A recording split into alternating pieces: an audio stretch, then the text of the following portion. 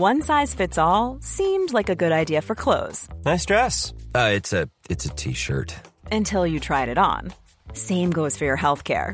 That's why United Healthcare offers a variety of flexible, budget-friendly coverage for medical, vision, dental, and more. So whether you're between jobs, coming off a parent's plan, or even missed open enrollment, you can find the plan that fits you best. Find out more about United Healthcare coverage at uh1.com. That's uh1.com. Millions of people have lost weight with personalized plans from Noom. Like Evan, who can't stand salads and still lost 50 pounds. Salads generally for most people are the easy button, right? For me, that wasn't an option. I never really was a salad guy. That's just not who I am. But Noom worked for me. Get your personalized plan today at Noom.com. Real Noom user compensated to provide their story. In 4 weeks, the typical Noom user can expect to lose 1 to 2 pounds per week. Individual results may vary. Hey there, it's Michelle Norris. I'm host of a podcast called Your Mama's Kitchen. When I travel, I'm usually looking for a way to find a taste of home when I'm not at home. And one of the things I love to do when I am at home is entertain. And Airbnb allows me to do that. When I was in California recently, I rented a house that had a great kitchen. And when we were sitting around the table, we were all thinking, we're in someone else's house. Someone could be in all of our homes as well.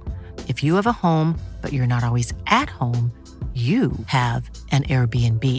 Your home might be worth more than you think. Find out how much at airbnb.com/host.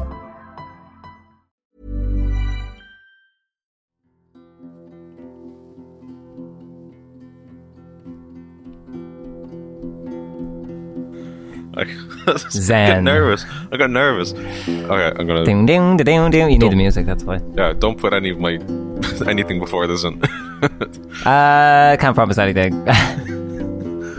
Hello and welcome back to How to Break an Artist. I'm Alfie. Oh goodness me, I'm Fionn. Yeah, and I am a broken artist.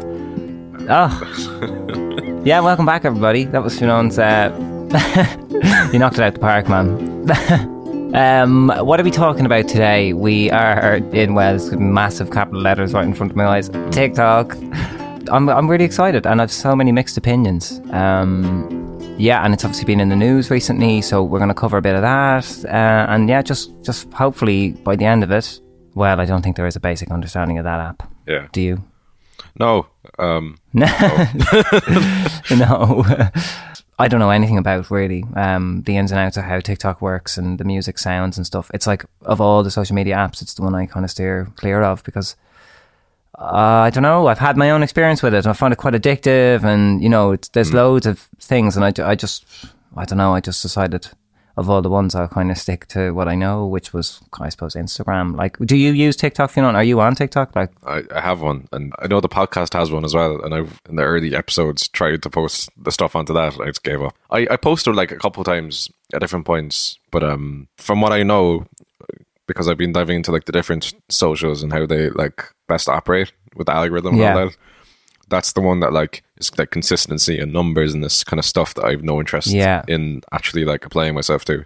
So, but then, as we'll talk about later, there are TikTok artists, quote unquote.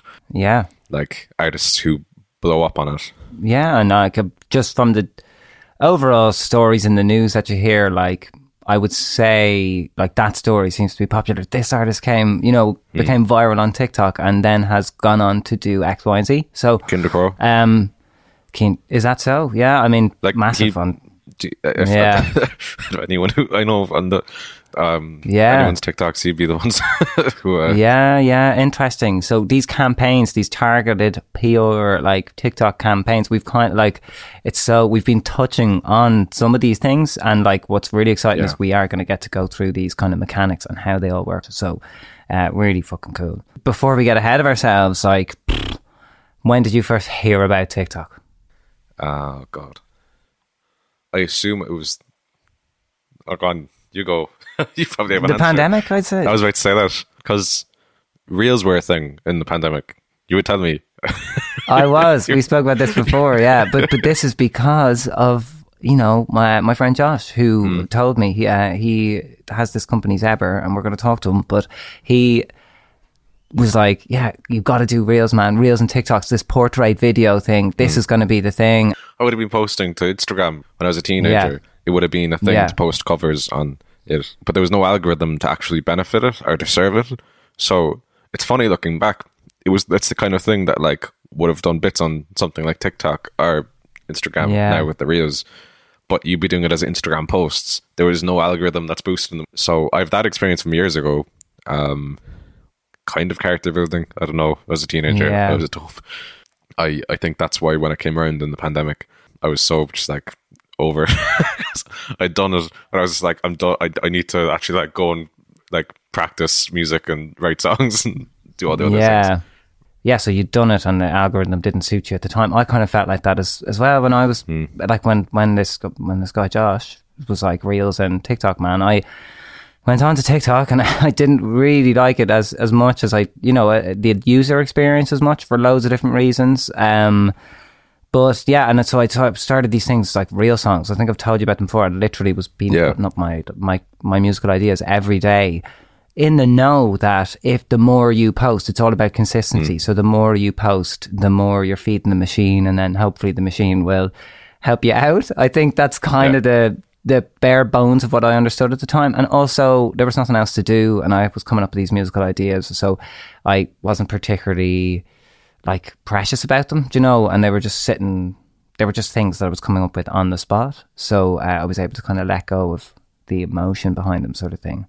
And they're all still up there, sitting there. But a lot of the times, because they weren't performing, they were getting no views, I was really just, disassociating myself from the art, I suppose, and looking at it as, how can I play the system? Do you know what I mean? Like, I do this. And then also just experimenting with the filters, because there's some pretty cool things there. That's what I liked about them. And I like the Buskers Bake, what were they called? Anyway, the Love covers. Again, the same thing. It's ones. I'd like sing. I also make bread, so I started like an online bakery, singing to my bread. And I was thinking, part of me was like, that could be a thing. If I scrolled across one of my mates, or if I scrolled across one of my mates singing covers, replacing the word loaf or love with loaf to bread, I'd probably stop and go, what's going on? So I kind of thought, that could be a niche thing. So the Buskers Bakery started that, and I started pushing that, but with low expectations, because low expectations. I mean, because like in a way, like since I began music, like this whole idea of going viral has been like in the background of my whole career. By this time, I was really just experimenting with it, and I'm not talking to you as what we would now describe as a TikTok artist. I remember when Searching for the Answers came out, and Hudson Taylor started posting on TikTok briefly, because it was like you were either in the studio or something, so you were just like trying the TikTok template. It's like, hi, we're Hudson Taylor's, this is our song, and this is like the backstory. Like, it was interesting to see, and that's where I found myself, is like, I give it a go, and I'm like, fuck this. I'm just like, I mean, don't have the amount of work that took. I mean, we did like 5 takes for each of those videos, and then you've got to go in and do these captions and like, explain all the lyrics, and like we wanted to give a little bit of a story behind the song, and like, I'm only doing this because that's what everyone else is doing, and that's what seems to be working. So, but like, I'm not a video editor. I don't claim to be, and I don't want to be. Thank you very much. But so I just found myself going, God. Well, first of all, there's the music that has to be absolutely bang on. You got to get it in 60 seconds. All this, and then become a video editor as well, and then play the algorithm, release it at the right time of day, and I don't know what, release it amongst 5 other videos that you release that day. So it's just a lot of work, a lot of thinking, and I was like, God, we're in a class studio. We could be writing songs right now. Do you know what I mean? Like, we could be doing actual things right now, instead of doing this. Yeah. However, if one of those videos blew up, would I be talking like this? Or would I be going, it was genuinely a good promotional tool to promote my band? And again, it just comes down to the luck of the draw, and perhaps algorithm, and perhaps word of mouth. If it blew up, you'd be questioning how to replicate it, like how to do it again, and that would probably pivot your art and how you're approaching it, even though you're already approaching it in the way that you like, well, like partly at that point. Yeah, interesting. You see the likes of Keane Crow or Noah Khan, Zach Bryan. Jesus, Zach Bryan, who's like one of the biggest artists at the moment, if you look at like the numbers of stuff in the country scene. Yeah, well, I've never heard of him, but I've only heard of him because you've told me about him. Yeah, but there's a video of him playing a song. It's like literally just him in like this like humid nighttime, just it's like red as a tomato, just playing the song in a portrait video and just uploading them to YouTube. And it like blew up. I don't know, however many million. And like really? it was like, it's like in a couple of years, it's really weird to look back when I was like, oh, this guy's pretty cool, and then seeing the actual like industry version of the person a couple of years on. But there are people who just blew up during it. That's happening now. We're going to talk about some of these artists as well. But first, I mean, actually, yeah, good exercise for even people listening in. What is the first song that comes to mind if I say, TikTok song? Sing it now, right now. What was it? We can't make rent, so we window shop. That one. Did you come across that one? I don't know that one. I haven't come across. I was thinking more. I think I like this little life. You know that one? Oh Jesus, yeah. Yeah. Or The Boy's a Liar. That was also my favourite one is I Will Lift Her Love and that's never. There's the dogs there. They're like, they love that song. Yeah. They're like, oh, fucking fight in a battle. But I think, and yeah, I'd be interested, listeners, yeah, send it in. Like, I'd be so interested to know which come to mind, because it'd be different for everyone else. Dogs. Keane Crow as well. So I'm going to cut out the other 2 times I mentioned them, but like, if we're talking about TikTok, he's the fella who, against my will, I've seen every one of his fucking flash mobs. Yeah, that's true. Flash mobs. So it's again, yeah, that must have been, I mean, you have to think about a flash mob. That's the thing. It's like, it's a mixture of people at home just doing things naturally, and then someone or a team strategically going, do you know what's eye-catching? Because you would know this as a director, like, there are certain techniques people are using to catch your attention, because only people are spending 6 seconds per video or whatever the hell it is. So the technique there is, let's get a choir in and flash mob people in the street because it's an element of surprise. You just reminded me. I'll be 2 seconds. I have something. Okay. Excited. Fiona's leaving. He's left the Zoom room. Very interested to see what this is now. Is it a fucking flash mob? Your notebook. Yeah, so I'm going to catch my breath. Slightly hungover. Do. I thought you were about to come back with a flash mob. No. Just me and the dogs. I was just going down like a rabbit hole basically in like summer, planning ahead for the release and also the podcast, I guess. Which is kind of like, how do you do social media and like what's actually like the methods behind it? And I really hope it's in this notebook, otherwise I ran for fucking nothing. I have 2 of them, but 2 notebooks. Oh, I like this, man. Deep research. You found it. Yeah. Yeah? Okay. Go on. Enlighten us. Social media formats. Okay, this is what I was thinking. So I was there in the summer. Director mode. Yeah. It was looking at people who were basically how does TikTok work, and how are people actually like getting people to watch their things? Because if you look at the retention, even on our own reels on Instagram, it's interesting. The attention span. I wouldn't say of our audience, but like the average, a couple of seconds.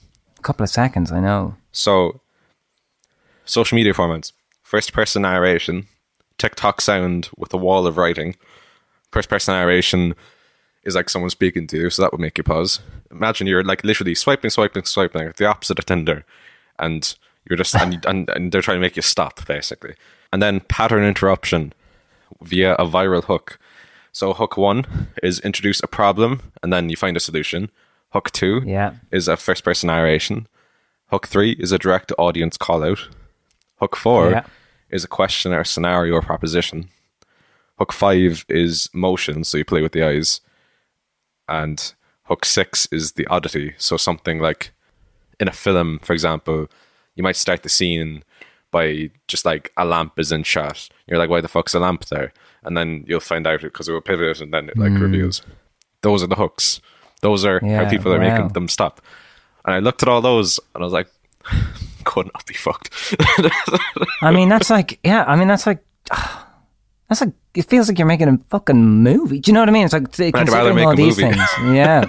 No, I know. And then, like there comes the financial thing, which, as far as I know, dogs, it's just like, I know. They're just like, come on, they need to pay a bit more because like, there's kind of like the financial things, like they're not known to like pay out loads of money. Do you know what I mean? No. I think a lot of people, influencers, content creators, artists, people who do see success on that platform, see it mostly for promotion. Like it might send them to, streams. I don't know. We're going to kind of find out which artists cross over. There's been loads of actually studies done, like similar with like the data and stuff. People have gone through loads of data with it, and I watched can't remember who made it, what the production company was. I'll find out for you. But it was about your man Jake. Do you know that guy? Joof. He had that song Golden Hour. It was Joof. Juvika. Yes, Juvika. Yeah. That's JVKE. Yes, okay. Juvika. Jake is his name, and okay, it's a very interesting. I can't Golden remember Hour. who's. Golden Hour is a song, yeah. It's that. That's the hook. That's the part you hear it, and it will be the TikTok sound. Then people. It looks great. Like if you have the video of an animal, if you have a nice landscape or whatever, like you play that music, it looks amazing, and it that also is not an accident. I was looking into his story. He started filming his mum, and he'd go, "Hey mum, what do you think of this song? Or do you know this song?" And he'd like have his phone there and he'd film his mum. And then his mum would give her opinion of the song, or she would also say, "Yeah, I do know this song." And she's just really like, just seems really cool. And they both seem like they have a good, mother-son relationship or whatever. And like, they're really just personable and relatable, I suppose, to a lot of people. Yeah. So this format for him started kicking off. And then, I mean, he makes music. They seem like a musical family. The mum's very musical, So they started making tunes and then pumping them out through TikTok, and then obviously having a independent setup as well, like releasing the songs. And then sure, it blew up. Like that song, you could not get away from it on radio. When did you first streaming? hear it? I first heard it through some video, and it clocked my ear, and it sounded really familiar in a way that most songs that Transcend do. They kind of have this sort of like familiar thing about it, and I just remember hearing it and going, well, yeah, it sounds like it's meant to be with that video. I think I might have seen it with like some super focus animal video. It just looked amazing, and so I remember hearing it in that context. And then I remember because I was around this time last year, Gabrielle was in Brazil, and I was out there with her helping on a number of different roles, and I was kind of part of the social media team for her album being promoted over there. So I was quite heavily invested in it all, and I was learning loads about it. And also people in her team were either working with Jake or trying to work with Jake, so I was kind of like just interested in it all. But everyone was talking about him. They were kind of talking about TikTok artists, and I was realizing, and then like Josh, obviously, who we're going to speak to, he's continuing on following him on Instagram. He's talking about the, all these amazing bands who are cutting through, and all these amazing acts who are coming through TikTok and stuff. So that's when I started really hearing it. And then, Jake, that was kind of the first one I was like, all right, that's crossed over now. Like I heard that on me fucking reels, and now I'm hearing it in the shop when I'm getting a sandwich, and I've one for you. Go on. Did you come across Noah Khan on TikTok at all? Or when did you... was it me just telling you about him? You telling me about him, man. You telling me about him. Now he's not off my screen. Do you know what I mean? But I hear he is a TikTok artist, is he? Or he would consider himself as a TikTok artist, I think. Or what is it he says? Because we're going to get on to this. He's got some... He's like, thankfully I'm not one, or something like that. Well, I believe there might have been a bit of sarcasm behind that, because there is this whole story. I'm not great with that. I won't be able to promote my music on TikTok anymore. Luckily, I'm not a TikTok artist, he said. So he's kind of saying, I am, a TikTok artist. And, we'll get to that. That's this big story that's happened in the last couple of weeks, and very confusing what's going on. But he was sharing his songwriting process on TikTok. Is that so? Because he's been going for a long time, hasn't he? He has multiple albums, and I think it was a case of like in COVID he went to write like, I would say like the Damien Rice kind of album where you just kind of like go and just write like Cabin in the Woods, the Bon Iver sort of thing, like that kind of shit. And now an amazing album as well. This is his new one, Stick Season. Yeah, it's a lovely album. Yeah, really, really good songs on it. I think it came about where like for Stick Season, the song, he came up with that idea. Well, this is the story anyway. There's the pure story and whatever the fuck happened. Who knows? And he like posted a snippet of the song and it did really well on TikTok. And he was like, then he posted another snippet of the song, and that was the kind of process of it.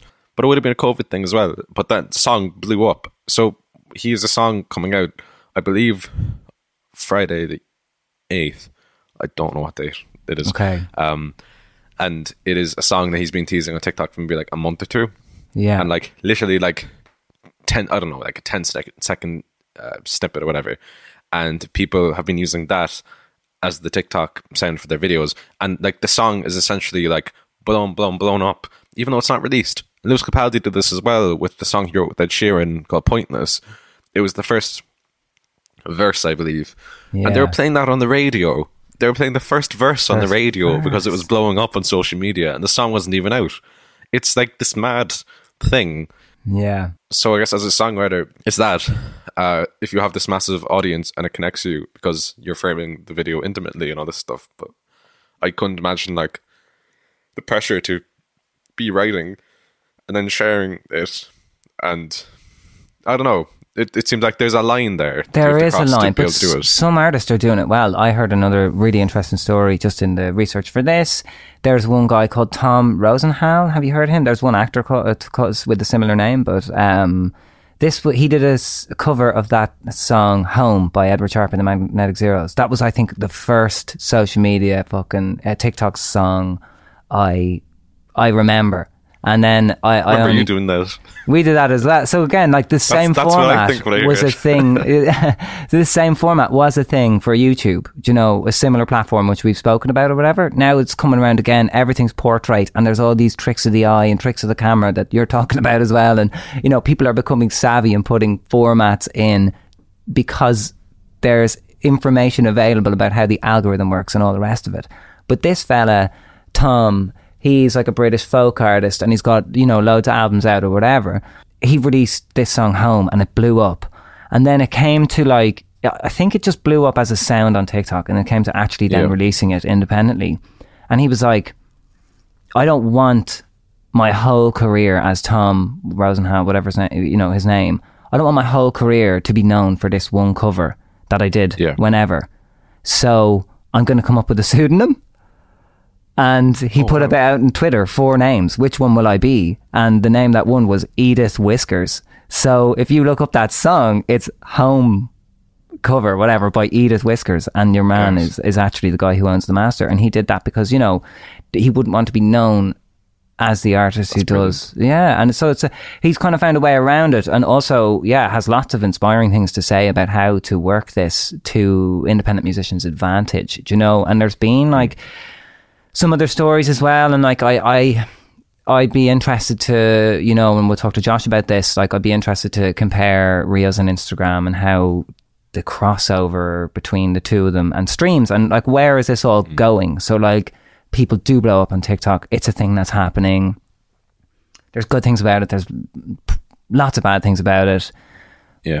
Where does it all go? Does it lead to streams? Does it lead to money? Does it lead to gigs? Does it lead to mental health crises? Does it lead to, you know, like where does it, like, because it just feels it feels like a lot of things, which is like you're doing it for the glimmer of hope. It's like you don't actually, you know, you'll go to so many lengths just to get that little bit of hope or recognition or perhaps money, really. So it's like I feel like it plays with that emotion a little bit, which it gets so many musicians because we just want to do what we want to do, right? And we're just going to do it anyway. So we'll adapt, but this adaptation might be a big waste of time for us because it's just fucking luck of the draw. Sorry, go on. So the thing is, like, there are artists whose song blew up in TikTok, and then you see videos of them playing their gigs. I don't know the person's name, but it's like they'd actually like be calling out their fans at the gig for only knowing that one song. I know. And I think someone who does really well with this is Passenger, where whenever he's like, I have this song called Let It Go, and it's like, and like, just like he plays the Frozen Let It Go. Exactly. He does like stand-up comedy essentially. Like he is, like. Well, this artist, Cordelia, who's known for Little Life, like I looked into her back catalogue the other day. It's absolutely brilliant, but like she's unfortunately, I think the wider internet know her as the person who's written that song. And people have come up with all sorts of theories about that song. This is the other thing, like it's a breeding ground for conspiracy theories, for all this stuff we've been talking about, toxic masculinity, like these spirals. Like it's there's a lot of dangerous stuff on there, I believe, and like as well as nice music and cuddly things and charitable causes and all sorts of good stuff. So it's just it's a melting pot. Strange as well, because you can post a video and then someone can comment something like that, like when you was talking about like being a breeding ground for shite, someone can comment something of that order, and then at the top of the comments is like a search that you can press based off that comment. So it can be something like completely out of order or out of left field and nothing to do with what you posted, and suddenly at the top of the comments it's a thing that you can now press to search. You see it with celebrities, like you'll watch like a certain certain actor, I don't know, doing an interview, and then at the top of the comments is blah blah conspiracy scandal or whatever. And people lap it up because it's like clickbait, whatever you can do to get the attention is the thing. But I don't know if music should be that. Well, a lot of people go, you just have to ignore the comments. It's like it's hard. It's hard to but then there's other, like, I don't know, I'm interested in like the algorithm versus word of mouth, or is it both together? Like, is it one of those things where does the algorithm pick up on something if it's being widely shared? So are people still in control of this thing?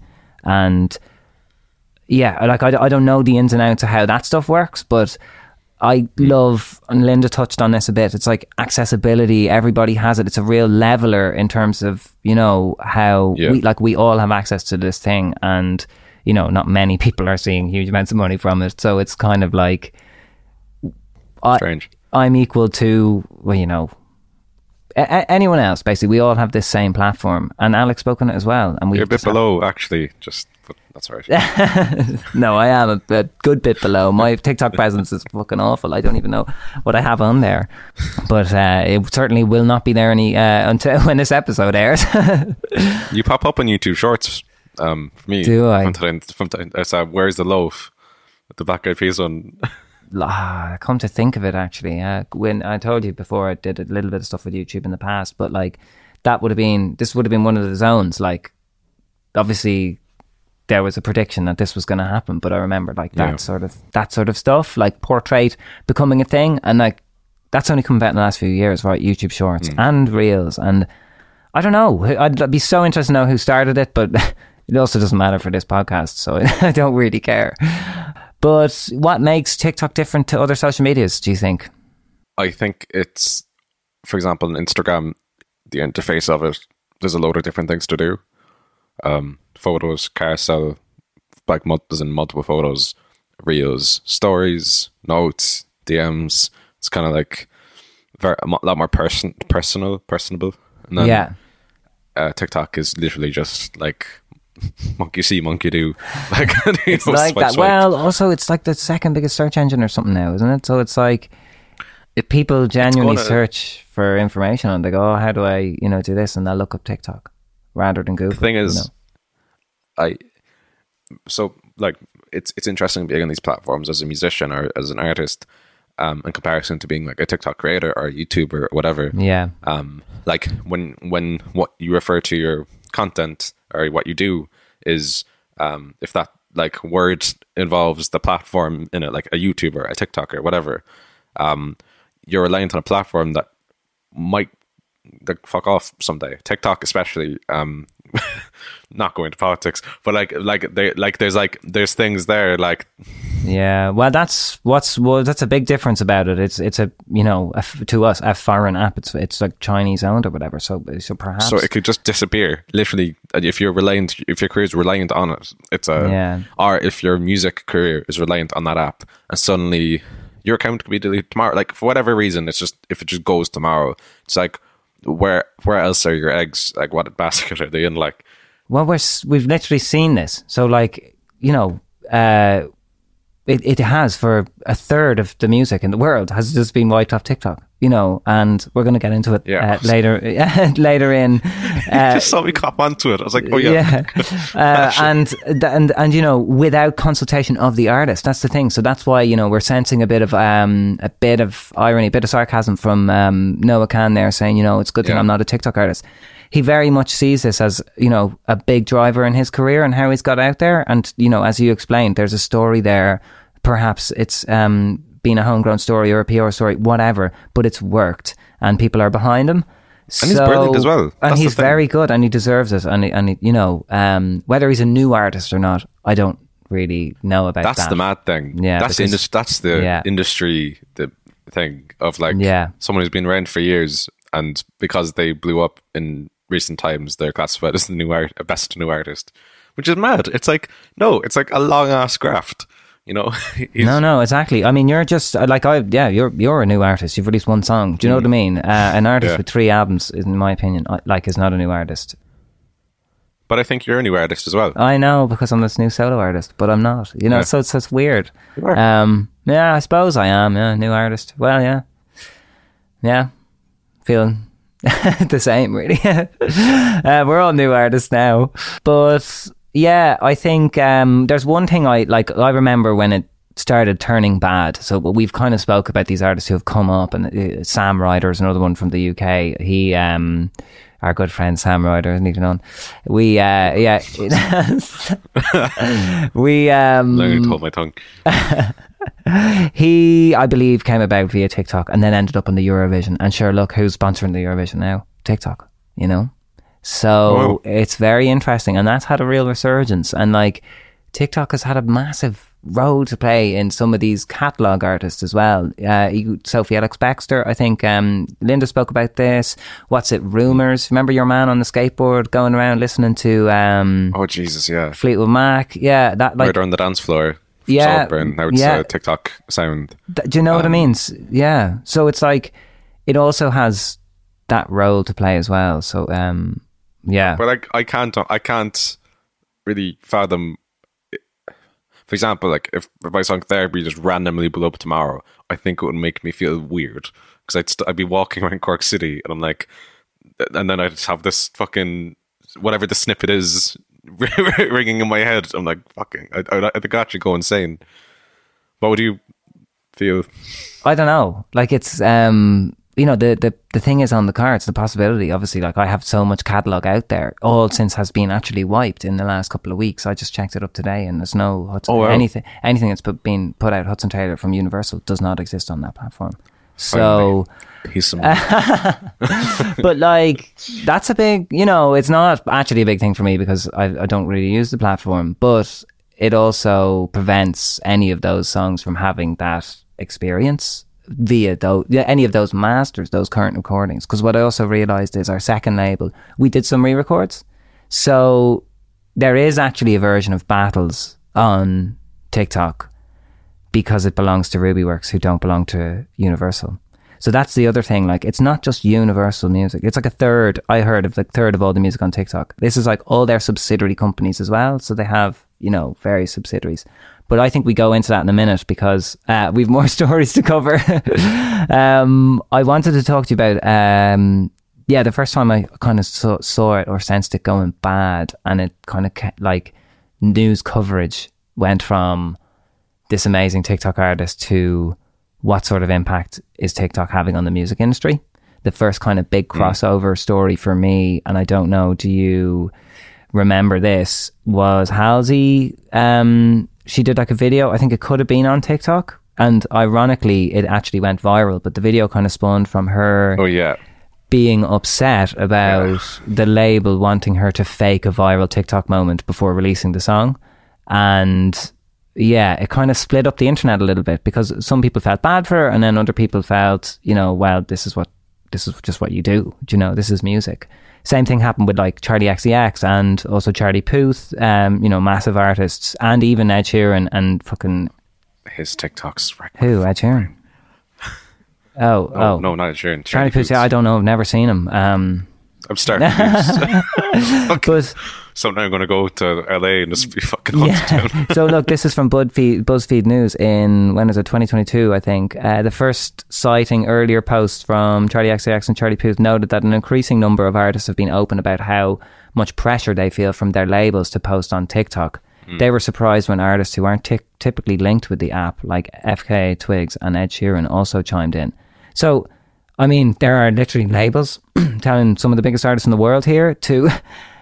shake your thing on TikTok, because, you know, this was in 2022 sort of thing, and pressuring her. And I must say, I felt a bit of that pressure.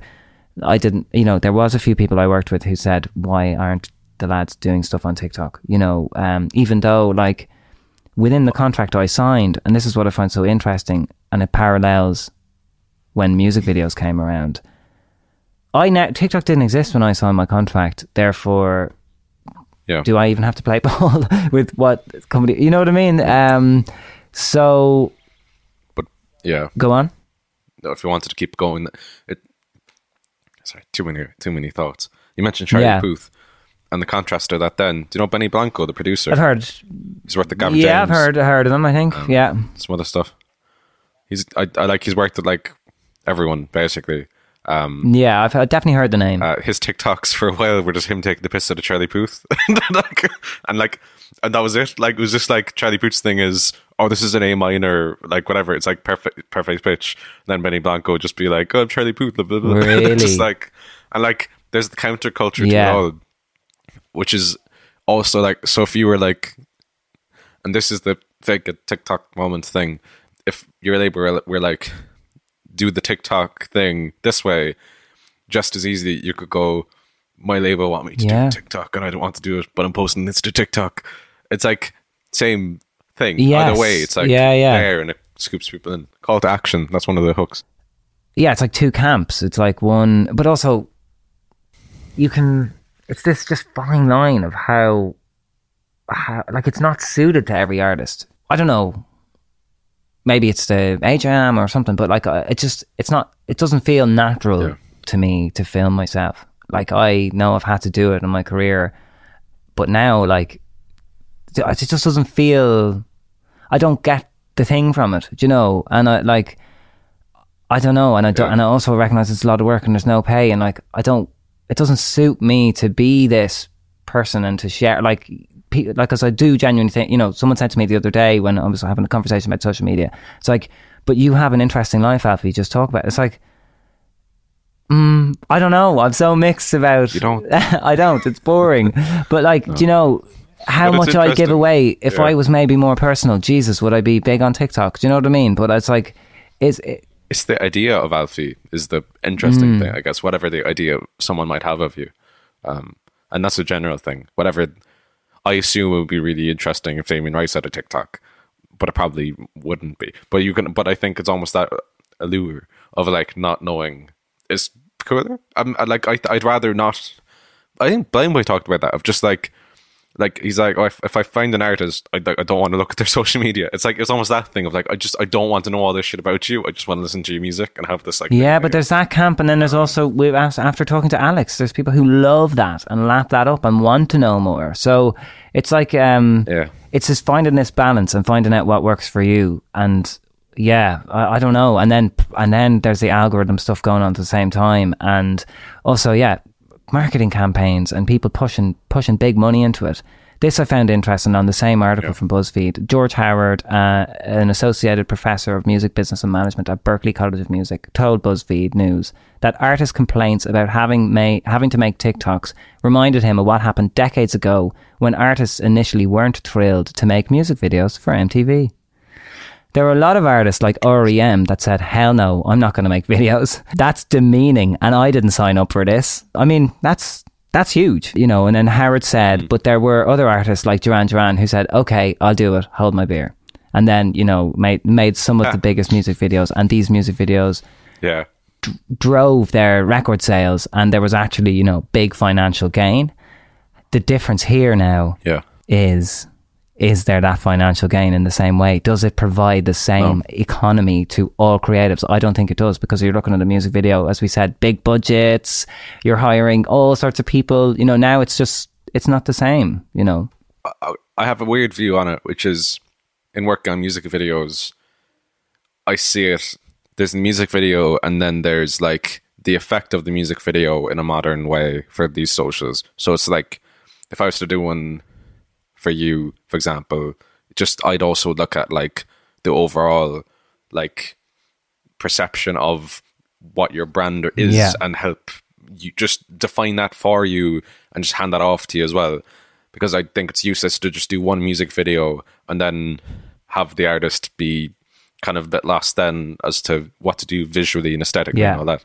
I find that very interesting, and I'm very like fulfilling and stuff. I love hearing a genre that has nothing to do with my genre and tap into going, okay, I see this kind of video in my head, and I see this kind of aesthetic free based off that. And that's the benefit, is like, if you can hop on to what the image of the artist is easily, without then having to see what they're eating for breakfast, then the artist has won. But then you can go the other way. Now, like, I'm from fucking Cork. Like I don't have the confidence to hop on TikTok, show you what I had for breakfast, vlog my day. And like, even when I lived in the UK, I didn't have that. Like, you know what I mean? Like, it's just, I don't think I could ever do it. But I do enjoy that. And like, I'm giving Instagram a go at the moment. I feel like an old man, but it's Jesus, but I find it's just posting. Like I'm in my mid-20s now. But it's like finding things from like different moments that I caught and then post them way after the fact. But if I sat down in front of a phone to record something, I think I just cringe at myself too much. It's just such a fine balance. Some people do it well, and but that's the thing. It's like, it doesn't suit all artists, and artists are, you know, in my experience, introverts, like, you know, not particularly extra, and it's a very extroverted app. Like, if, you know, like, there's no one seeing my face now, but like, just, I don't know, this even just talking, like being, you know, we spoke about it last week. How do you do this? It's like, there is a block there, and I don't know, for me it's been even really hard to like release this and come to terms with, oh God, what I'm saying is out there, do you know? And you feel, how do you find it? How do you find meeting people and they listen to the show? Good, because you get to have chats that I never had before. So I find it very liberating, and it's living in the real world rather than what would happen previously, which was, how's the music, Alfie? Oh, it looks great, doesn't it? Oh, you're having a great time. How's your brother? How's your brother? You know, whereas now it's like, okay, I'm not going to ask him. You know, and so it's just way more honest, and I like it. However, do I bring this honesty to an app to like TikTok, where it could be, you know, it could just be, I don't know. It's like, do I do that? How much work does it take me to do that? Like, too much. Yeah, 'cause you have to do and it you well. have to do it well, and exactly. The and then there's like, you know, the comments are not nice, and like, I have to spend more time on the app, which I don't particularly like doing. And, you know, there's just all of this nuance which I feel gets lost there. Whereas with these words and not seeing my face or anything, or your face, it's just, you know, it's like you've no choice but to listen to it. Obviously you can turn it off, but it's a lot more detailed, whereas I just feel like the detail doesn't come across on TikTok. But again, with more nuance, it does, because I've actually learned stuff from that app, do you know? And for some pretty detailed stuff as well, so including a lot of this research that I've done today, do you know? It's so interesting. I'll definitely give it a go at some point. Like, but like, as I said earlier, like, that was August, where I just spent a couple of weeks doing, I think I spent like the month of August just prepping things, but one of them was just taking a dive into how social media. I was like, I'm going to figure out social media. That was the same with my real songs. Just trying things out, but it just, I don't know. I don't know what to fucking say to you, Fionnán. Do you know what I mean? I actually was going back to the little bit of social media work I did. I was partly involved in getting a video to go semi-viral in Brazil of Gabriel's. It was like an engagement video. I was taking loads of, you know, social media stuff, put it together after the show, and it had, you know, it sort of blew up. And like, yes, and then like the song Home was their song that they wanted to use at the wedding, so there was kind of a little tie-in with the music, so it kind of worked, and it was a nice moment. But like, it took a long time to edit. It was back and forth a long time. I know just from doing that whole experience, like, I know like Gabrielle doesn't find it enjoyable, you know, as at an artist at say that level. And then we've heard like, you know, Halsey's had trouble, Charlie XCX has had trouble. It's, you know, there was that sort of pressure there. And then what's mad interesting, I think, this year is now it's sort of from the biggest company in music, there's been this huge reversal of, hey, all of our artists, you need to get onto TikTok. We are pressuring you as an industry. Us as Universal Music, we are finding artists on TikTok. We are also telling our heritage artists to get on TikTok and, you know, shake their thing. And now, in the last few weeks, what's happened? They've, after fucking pulling out, yeah, there was a deal that they've had for the last couple of years, and they've not been able to agree a new deal, basically. And there's this big fucking standoff. Massive aspect would be as well the purchasing of catalogs and things like that, like legacy artists and stuff. I know, this came to mind because I went to the cinema yesterday, and in the film, the Beatles song Now and Then was in the film a couple times, and I was like, what the fuck? I was like, this isn't like, and only because the podcast, I know that their catalog like is owned by someone. It's like that kind of thing of just like, but on TikTok it's the same, where that's not on TikTok now. The Beatles are off TikTok. We're talking about the biggest artists, because like Universal have made that call. Yeah, sorry, go on. What were you saying there? It's just like, how to phrase this? Like a sync license would be like when your song is synced to a visual medium, like let's just say TV and film, and ads and music videos even. And like TikTok is just like a modern sync where you don't actually get paid for it. So like it is a parallel kind of Spotify, where it's just like another thing where this is a version of a thing where you're not going to get paid, we're just going to benefit off your product. So I do think, like, I don't know, as every once in a while I say, like, I'm not like an anarchist or anything, but I do slightly enjoy when something like this happens. I'm like, oh, interesting, let's just see what happens. Well, what's going to be cool is talking to Josh about it, because he just has, I think, a positive outlook on all this. He sees it as a real positive marketing tool for artists, and, you know, you will see what his vibe is, you know, when we get there. But I really wanted to know, like, okay, this is a deal. This is the first time I've heard about these titans of music clashing. TikTok, the biggest social media app, arguably, or if it is, I don't know. And then Universal Music, the biggest label. Button heads. So I was like, okay, when was this deal agreed in the first place? And then I went looking back, and I go and find this article there from 2021, Music Business Worldwide. I think previous to 2021, Linda spoke about this as well, there wasn't the back end for TikTok. So things were blowing up and transcending into, you know, popular culture. But the music industry did not have its shit together yet, and it didn't have any deals. So, like, similar to the early YouTube stuff we spoke about, we could share music, me and you, like, we could share anyone's music on TikTok, and that sound could become viral, but it would not link back to, I don't know, Taylor Swift, me, you, whoever it is. So I think this, in 2021, is the music industry catching up with TikTok. And this Music Business Worldwide article says TikTok has fresh worldwide licensing deals in place with all three major record companies. This is only in 2021.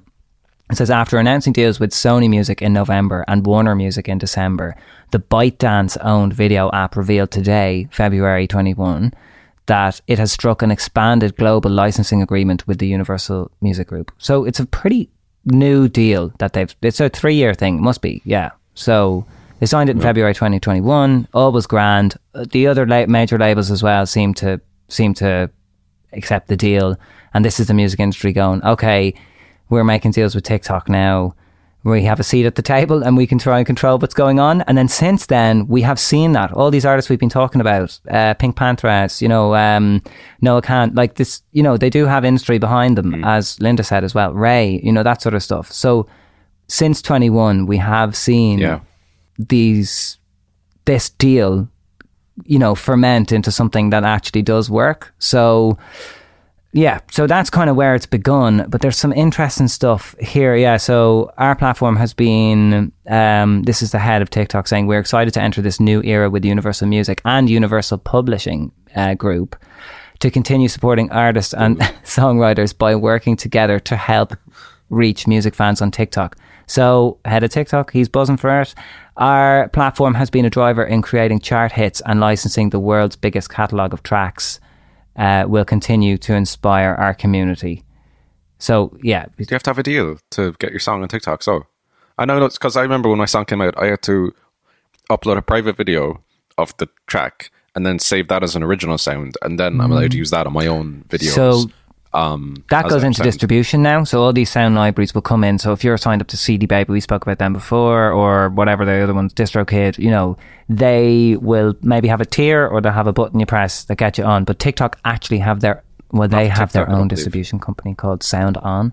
So you as an artist could sign up to them and, maybe it'll give you more ins at TikTok. I don't know how that platform works, but they have their own distribution company. So, maybe we can ask Josh about that sort of stuff. Do you know how that all works? Yeah. But I presume if you're signing up to TikTok's distribution company, your music's going to be on TikTok. So perhaps at this moment, while there is no major Universal Music on there, it could be a good moment for people who are releasing via Sound On. Do you know what I mean? Because that's the only music that's up there at the moment. Yeah. But your song isn't up there, but it is because you uploaded a video of it. Well, it's like I can do it as my own. I save it as my own personal sound. This is like once, but it's on Instagram. You can, but on Instagram, then you can search whatever's on Spotify, and it's very handy. And I can share your song, whoever's song, on something, and it's nice to be able to do. That's most likely down to this deal that happened in 2021. And, these are the three major companies. No doubt smaller distributors will have their own deals in place. And if you do upload your music to them, they will get your music onto, these things in Reels sounds or TikTok sounds or whatever. It's not my zone, as you can probably tell. So I'm trying my best. But there we go. We know where it happened. So it all happened in 2021 and everything was great. And since then, they've been pushing artists. 2022, we hear from Halsey who says, guys, they won't stop asking me to make TikToks or fake some sort of viral campaign. And now 2024, we have this surprise announcement from Universal, which says, well, I mean, I think I should probably just read some of the parts of the letter because it's pretty vicious. Have you read it? No. Okay. Wow. Here we go. So it's an open letter to the artist and songwriter community why we must call time out on TikTok. So that's interesting already because it's actually a message to TikTok, but they're saying it's a message to the artist and songwriter community. And as we know, well, we're part of that community. We have issues that we want to take. You know what I mean? We're not like, So yeah.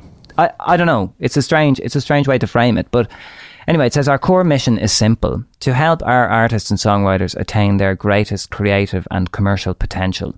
To achieve these goals, our teams employ their expertise and passion to strike deals with partners all around the world.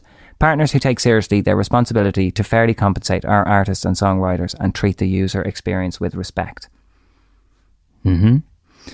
One of those partners is TikTok. Here we go. Now the beef. An increasingly influential platform with powerful technology and a massive worldwide user base. As with many other platforms with whom we partner, TikTok's success as one of the world's largest social platforms has been built in large part on the music created by our artists and songwriters. This is very interesting because we just heard about what they signed in 2000. You know what I mean? They made a deal with them. So anyway, its senior executives proudly state publicly that music is at the heart of the TikTok experience, and our analysis confirms that the majority of content on TikTok contains music, more than any other major social platform. So, what's that making you feel? Explain it to me like I'm 5. Oh, okay. So TikTok, this is Universal saying, look, TikTok are a big player in the game. They've loads of powerful tech, and they've got users all around the world. Then Universal is saying, look, we partner with loads of different platforms, and TikTok in particular has can attribute a lot of its success to music. And as we've said, like, we've been talking about a lot of TikTok songs. You know, we which one came to mind at the start of the episode? Is it still, you know, like, it does play a big part in the experience. Like, you want your sound on. Their fucking distribution company is called Sound On. Do you know? So nothing too controversial there at the moment. And it is the one that everyone talks about in the music industry. So yes, very influential platform. Then it says, the terms of our relationship with TikTok are set by contract, the one we just spoke about there. And this contract expires in January 31st of January 2024. So we passed it. It is expired. In our contract renewal discussions, we have been pressing them on 3 critical issues: appropriate compensation for our artists and songwriters. That's very interesting. Since when do they care about that? Protecting human artists from the harmful effects of AI. Well, they've buddied up with YouTube to fucking make some weird AI robot thing, so I don't know. And online safety for TikTok users. They have been pressuring their artists to go onto TikTok, so I just don't buy the online safety thing, because you know, we've spoken about how it's harmed possibly some of the artists. And their mental health as well. And their mental health, exactly. Just another... Well, like, how do you... How do I phrase this? Like, I have my own, like, experience of it, but then I assume you have this whole fucking other thing of it, which is like bringing work home with you, or bringing work to your, like, sense of personal self because of social media. Like, it's like there's work, and then there's, like, Finan, and then there's this weird, blurs all the lines, like, and like the pressure to do it is accessibility as well.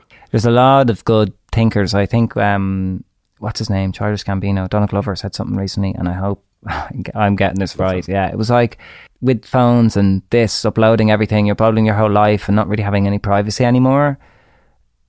Our decisions are made differently. Like, you're not living your true self. Do you know what I mean? You're always thinking about other people's approval. Alex spoke about it last week as well, rather than actually your own approval. So it's like a really weird thing when you upload. That uploading is an action of, I'm looking for approval. I hate pressing that button. It's hard, isn't it? You know, yeah. And so that feeling, I feel weird about it. As much as I always go, well, who fucking cares? Do you know what I mean? About this at the moment, there's loads of other shit going on that is more important than my breakfast or my animal out there or whatever the hell. But then, like, it's clearly a massive promotional tool if you have these massive titans in music fighting over it, you know. So I've got so many opinions about it, but I don't know. It doesn't make me want to go on it. I was talking to artist friends last night at the gig, and like a gig like that, which is like a college gig, and these people are, some of them are doing like their first ever prop gig as a band and all this. That is such a beautiful thing. Like, I don't think any of them are on that TikTok thing, but they're like, a lot of them are going to do really well, and I genuinely think, like, for younger artists, having that outlet of community, camaraderie, just like experimenting with the music and with them, and I should say with other people, but I haven't playing with other people. Fuck's sake. Cut that out. I'm just gonna try that again. Fuck's sake. But having that outlet, having that space, I was looking back at, like, my time in college, whether I was studying music or studying film, there was not that sense of, I've got to make 10-second films now and post them online. It was like the kind of bar of success was like, maybe someday can get into a festival and then you can work up this route, or maybe you can get this gig and then you're going to talk to this person because they work in this venue, and maybe you can get to this. And like, I do think, like, there is so much talk with social media and TikTok and this and that and this and that, and we kind of touched but we touched on it in the first episode of the series, which was like the massive fuck off numbers and how they're all lads and who are just and that's like our Taylor Swift, for example, getting Congress looking into Ticketmaster, or Ed Sheeran in his lawsuit, stuff like that. If you take away all that, like, I feel like Alex would call it McDonald's. Yeah. Like, there's some really good stuff on the top shelf. You know what I mean? And I don't think this stuff is actually like the make or break if you have the right community around you. Maybe that's just really cynical. You're getting cynical. You said it earlier in the episode, like you were, you know, these things might not last, and what we're seeing at the moment is, you know, it, like, I've heard some people saying this could potentially spell the end for TikTok. Do you know? Because I know it won't. Because I genuinely believe a lot of people are addicts, like, to this app. I have at times, you know, just gone on my phone and suddenly I'm on TikTok. What the bloody hell happened there? How did I even click the app? You know, it's like it's a strange one. It really does draw you in more so than the other ones, for me anyway. So I don't think it's going anywhere in that respect. And then also they have their own music thing going on, and yeah, I don't know. This is a bump in the road for them. In-person stuff triumphs. That, like, if you look at like 1985, you know what I mean? Go back in time, and like you see what was happening then, and then you take that and you put it up to what's happening now. There are things that, like, for example, I assume something like TikTok's going to evolve into some fucking metaverse gigs and all this stuff. Like, it's going to go from like you swiping your phone to you having a headset on and being in a virtual reality gig, and that being the new thing in like 20 years. Yeah. Like, those are things that are like coming down the road. Fortnite gigs, stuff. I don't understand that, but still, people, there's like this, like, and I've just put it in like a category of just like getting people's attention as the commodity. But there is the consistency, if you look back like almost 40 years ago, to what's there still, like music videos, gigs, in person, community, you know, shared experiences. Like, I think people want to share their experiences online, but like the in-person thing will always be there. It's the real world. It's you're learning real life lessons. Yes, you'll learn lessons on TikTok as well, but if it does ever just disappear as an app because of either Universal or because of some government or because of whatever, you know, you won't have anything. Like you said, like, you might have people who remember your viral video, but like, you won't actually have people coming to your gigs or whatever. So I think we're seeing artists shift over now, and it's become a big player in the game. And I think that's, you know, that's why, like, particularly in the commercial game, like, that's why Universal are doing this. Do you know, me and you as like independent folk artists as well, maybe we are, you know, in a particular unique spot where we can focus on the... Pick up a guitar. Yeah. You know, that sort of thing. And we're buskers, so we kind of have that to fall back on. So there might be other genres. That's what I'm saying. There's other genres, and you have to zoom out and go, how is this affecting everybody? And then other session musicians, we're artists. Like, God, if you played, like, if you're an artist, I hear you don't get very much money for like a billion views on TikTok. It wouldn't be the same as Spotify, where if you get a billion streams, you'd be doing actually quite well. Whereas with TikTok, I don't think it's the same. It translates the same. So if you're a bass player and your bass part has been heard 1 billion times by people on TikTok, what's that going to do to your life? You know, I think you're bang on there. The real life is the thing, but it is real life what we're reading here. This is, I'll finish this Universal thing because TikTok actually respond, and I thought it got quite fiery, but they say this is Universal here now, and saying we've been working to address these and related issues with our platform partners. For example, our artist-centric, here it is again, initiative is designed to update streaming's remuneration model and better reward artists for the value they deliver to platforms. In the months since its inception, we are proud that this initiative has been received so positively and taken up by a range of partners. I mean, just giving themselves a lot of credit here. Like, I told you, all my music's just been taken off. All Hudson Taylor's music's just been taken off TikTok. Like, there could be a world where Hudson Taylor, one of these songs, go viral on TikTok, and suddenly, it's a world I don't want to live in. But there could be a world where this happened. Universal have just after now taking that opportunity away from me as one of their many thousands of artists, and they haven't consulted artists, as we said, like Noah Khan, he's, sarcastically said this. There's been a few other artists. You signed the masters, man.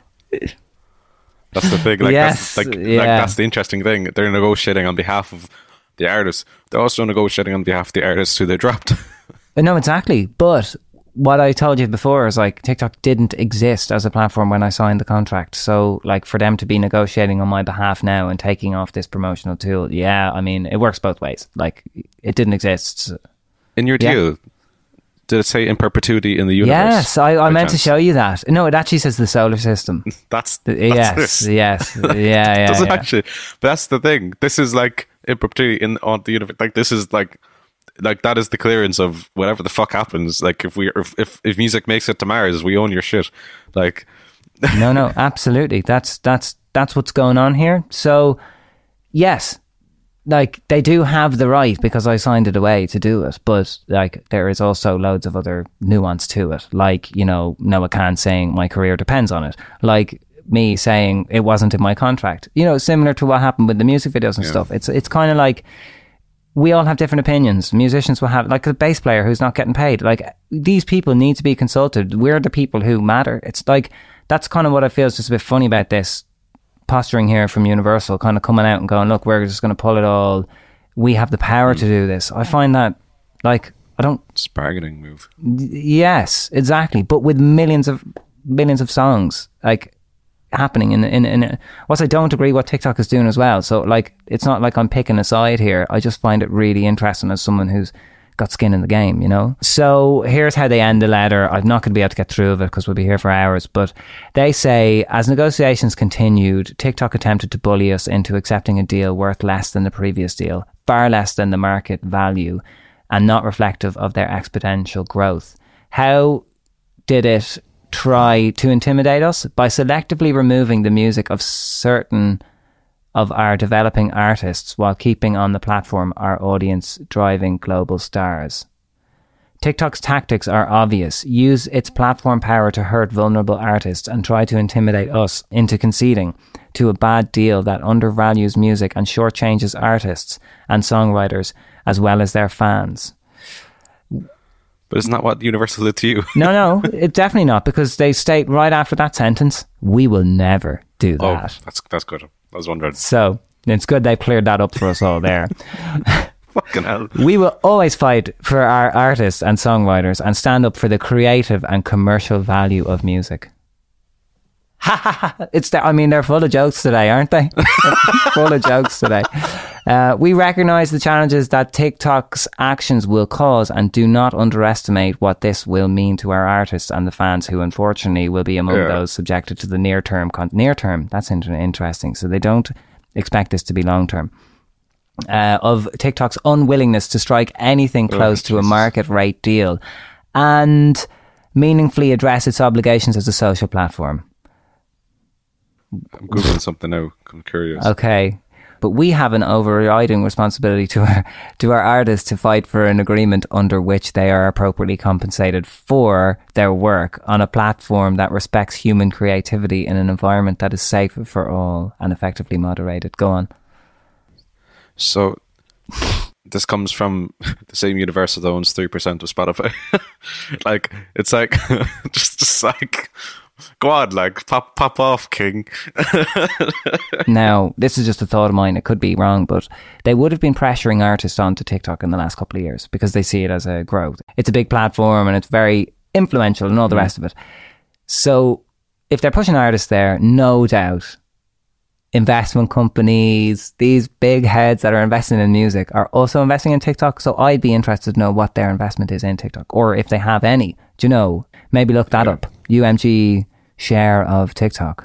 Because then, and then also anyone that has shares in Universal and also in TikTok, I imagine they're not happy right now because, No, I'm thinking film industry shit. No, I'm going to shut up. No, go on, please. Anyone who has shares in companies right now where where we're streaming, would be it film or music, is pivoting and the quote unquote golden age of it has passed. Like they're fucking, oh god, and there are companies making pivots to, I guess, to like please their shareholders, and that's the end. At the root of it, there are shareholders on these companies, and what's making these companies the cash is the creatives. They aren't. They can say the creators are in mind, but there are like people at the top who are actually in mind. They might have responded. I mean, that they might end up. I mean, not the artist. Yes, Noah's doing his part. Other artists are coming in saying, "Look, we actually." Yes, we'd like more money, but we'd also like our music back on TikTok. You know, I'm sure there are investors and shareholders thinking the same, you know. So, you know, maybe that's why Universal Group said just for the short term or whatever, however they said it. But here's TikTok's response to their message the very next day. Is it 10 seconds long? If only it was 10 seconds long. I'd be interested to hear the difference in language and rhetoric. Oh, wow, already they're off to a good start. So it says, TikTok statement in response to Universal Music Group on their very website, TikTok Newsroom or whatever, Tuesday the 30th of January 2024, the next day or a couple of days after. It is sad and disappointing that Universal Music Group has put their own greed above the interests of their artists and songwriters. Despite Universal's false narrative and rhetoric, the fact is they've chosen to walk away from the powerful support of a platform with well over 1 billion users that serves as a free promotional and discovery vehicle for their talent. And we're going to be talking to the guy who... I know. I know. So TikTok has been able to reach artist first agreements with every other label and publisher. So we spoke about this. They came to an agreement with, all the labels came and they agreed something in 2021 and everybody was happy. And then I believe last year Warner made they updated their deal with TikTok and they were happy. So that's another major label going, well, not happy, but they were pleased, I think the word was. So they've been able to, reach agreements with every other label and publisher. Clearly, Universal's self-serving actions are not in the best interest of artists, songwriters, and it's like the Spider-Man meme where they're both just pointing at each other. And that's it. So it is very short and sweet, man. Very short and sweet. That's it. That's all they say, I believe. Click here for a 10-second video with... No, I'm joking. Yeah. Wow, so that's all they say. And yeah, these are two companies up head to head, basically. How's it making you feel, Fionnán? I think it's kind of rich. It is. From both of them, I think. Because when I think of like labels, I obviously think of just like I don't know, like this whatever. But there are people in there, really good people in the labels, and then there is like the structure. So I guess whenever I talk about this, I'm talking about the structure. Well, me too. Yeah, it's like I've gotten on with most people in the labels I've worked with in the past, and if I came across a lot of the people I worked with in the past in these labels, like we'd get on, we'd have coffee. It's not the people working in them, you know. It's the, like you said, the higher structures or the shareholder structures or sometimes the cutthroat marketing techniques and, you know, the TikTok pressure and all that sort of stuff that they put on their artists. That's the stuff that I don't agree with these labels, and the massive 55-page contracts, which in perpetuity or whatever for the solar system. Perpetuity. Yeah. I think that I think that's the thing, I guess, which is the fact that there are people at the top of, I guess, people on the board, whatever, and the people who are making the cash from the company, and then there's like decisions kind of from the top being put down to the bottom. Do this because we think, like for example, in Google, like getting Charlie Puth to agree to do AI songs is the way forward. All this like stuff, and they come out with some bizarre shit. Like I think that it all just kind of makes me feel a bit weird, and I'm always thinking about it. Like I'm always just floating the idea of like, Jesus, if I did sign with one of those companies, what would that be like? And it's always like that kind of hypothetical in the brain, that kind of lens. No clue. Because imagine I sign Masters and I sign a 360 deal, because of course I would. Yeah. You know, the smart move. No, it's not. And by the way, anyone listening, that was a joke.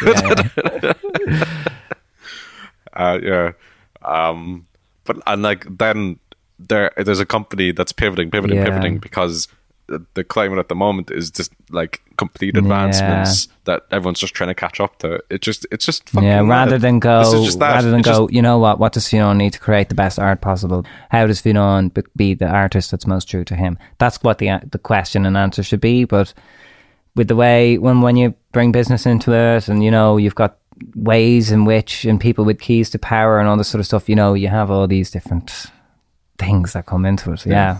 It is weird, man. And you don't need that though. No. Like, well, I am completely biased. I don't think you need that.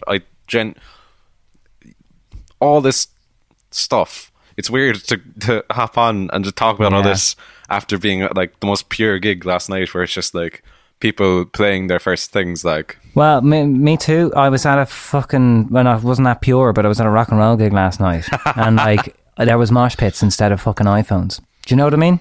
Were you in the mosh pit? I wasn't. No. I was looking at it, but it was so interesting to see that and feel that fucking energy at a gig for a change, because the last couple of gigs I've went to have been more commercial pop, you know, maybe younger audiences and stuff who are much more on their phones. So it was an interesting observation. And like you said, some of these people, you know, doing their first gigs and stuff, they're not necessarily warming to TikTok at this. It doesn't work for everybody. We hear about the ones because we're all spending so much time on the app that we hear about the people. And that's what they want as well. They want you to and hear. We hear about the artists who are spending lots of time on the app, basically. But to go back to this Universal story, and then before we talk to Josh, who is, you know, arguably in the middle of some of this stuff that's going on with the company he runs, pitching music to influencers or content creators. That's what he does. We spoke about him before.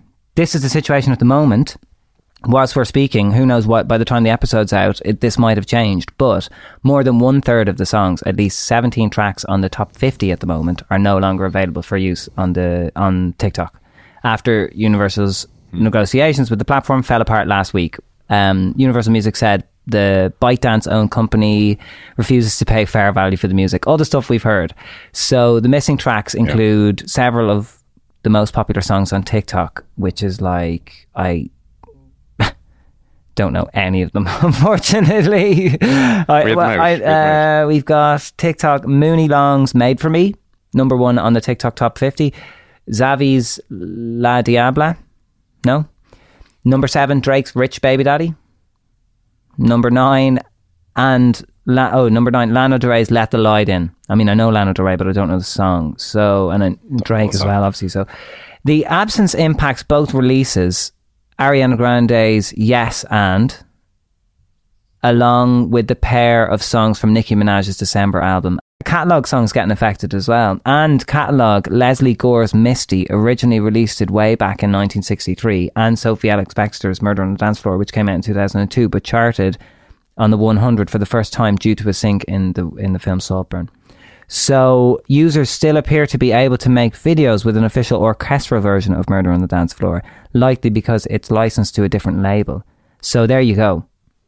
Universal don't own that version of Murder on the Dance Floor. So that is still up there, and that's being used by TikTok users as a thing, as a what is it, like a backup, you know, so they don't have the real one, so they use this one. So perhaps it is very smart. So yeah, like perhaps, you know, this is a good time for independent artists to do something. Like, whilst there is, you know, 1/3 of the music off the platform, like, why not fucking release a cover of, well, this is why, because we've obviously heard about the masters department of Universal and their deal coming up. Guess what's happening at the end of this month? Their deal The publishing deal is up. Universal Music Publishing. So even covers are going to be affected by this at the end of the month. So you won't, I could put up a cover of Taylor Swift now and it would still be on the platform because I technically own the recording. I believe this is the case. But by the end of the month, if they don't agree another deal, covers on TikTok are off. Yeah, particularly Universal covers in particular, you know. That would be a nice world. But also a good opportunity for independent artists, perhaps, you know, because one of shame I signed a publishing deal. Oh no. In addition, TikTok has had a long, vibrant bootleg scene, here we go, which means that in some cases, users have uploaded their own versions of Universal Music songs or remixes in place of the official sounds. These bootlegs were also a source of frustration for the record company, which said last week that TikTok makes little effort to deal with the vast amounts of content on its platform that infringe our artist rights. It's worth noting, however, that labels often encourage remixers to rework their artists' songs without the proper clearances in the hope that it starts a viral trend. Two realities happening at the same time. One is TikTok aren't doing enough to protect our artists' rights, and then the other one is, I'll just stick it up on TikTok, and if it goes viral, we'll deal with the rights afterwards. Do you know? So there's mixed things going on here. The heads are saying one thing and pulling the music off, and then the departments are going, no, we need this. So TikTok has been a dominant force in the music industry since 2019, transforming both market and signing strategy. We fully immerse ourselves in the diverse subcultures of TikTok, said Alex Henderson, vice president of the independent label APG. We have weekly meetings dedicated to sharing things that we're seeing there. We view the TikTok viral chart as with a competitive mindset, and we put high emphasis on working with artists that are native to the platform. That's an independent label saying that. As the industry became increasingly focused on TikTok, it also became increasingly uneasy about the platform's power. The app started to get saturated with brands, movies, video games, cats, ASMR, and more, all battling for attention, which made marketing music both more expensive and less effective. Labels are used... Dude, they're TikTok battles. Do you ever come across them? I don't know if I want to. What is that? I'm not going to tell you. I'm just going to let you live in peace. Okay, thank you. So, thank you. Forget about that. So, labels are used to having some level of influence over promotional levers. TikTok proved frustratingly hard to leverage. Dun, dun, dun. And we're seeing the effects of it.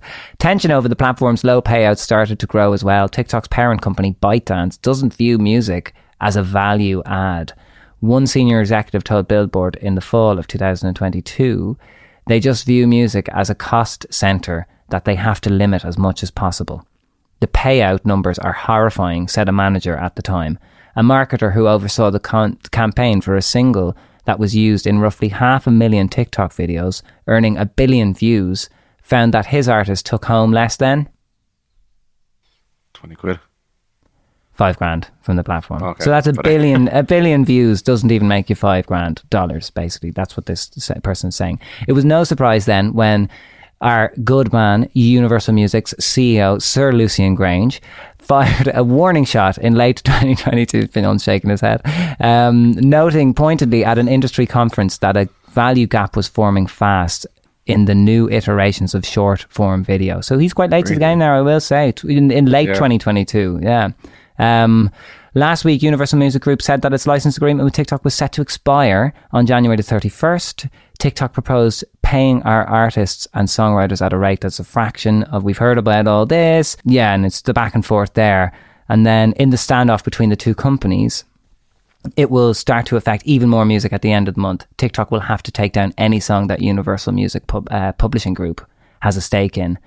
Any UMPG songwriters collaborate with artists signed to other labels or are signed as artists on other labels. This means a number of songs that become unusable or on TikTok could balloon.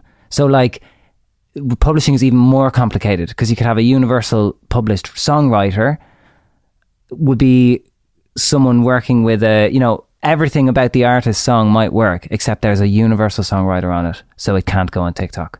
So this is a big thorn in a lot of artists' side at the moment. I'd like if this was the beginning of a restructure of how songs are being used, whether it is social media or streaming.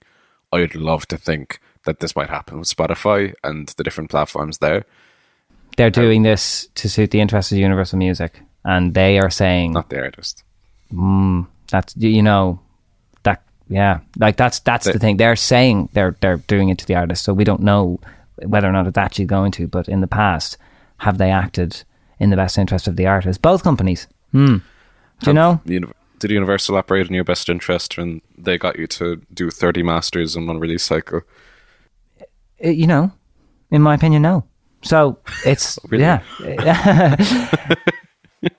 And then the article ends with artists can market their music elsewhere, of course. TikTok has competitors in both YouTube Shorts and Instagram Reels. However, neither of those apps have demonstrated the ability to break a song with the speed and intensity of TikTok. And no better person to quiz about breaking songs with speed and intensity on TikTok than Josh Deal, who we are going to speak to right after the break.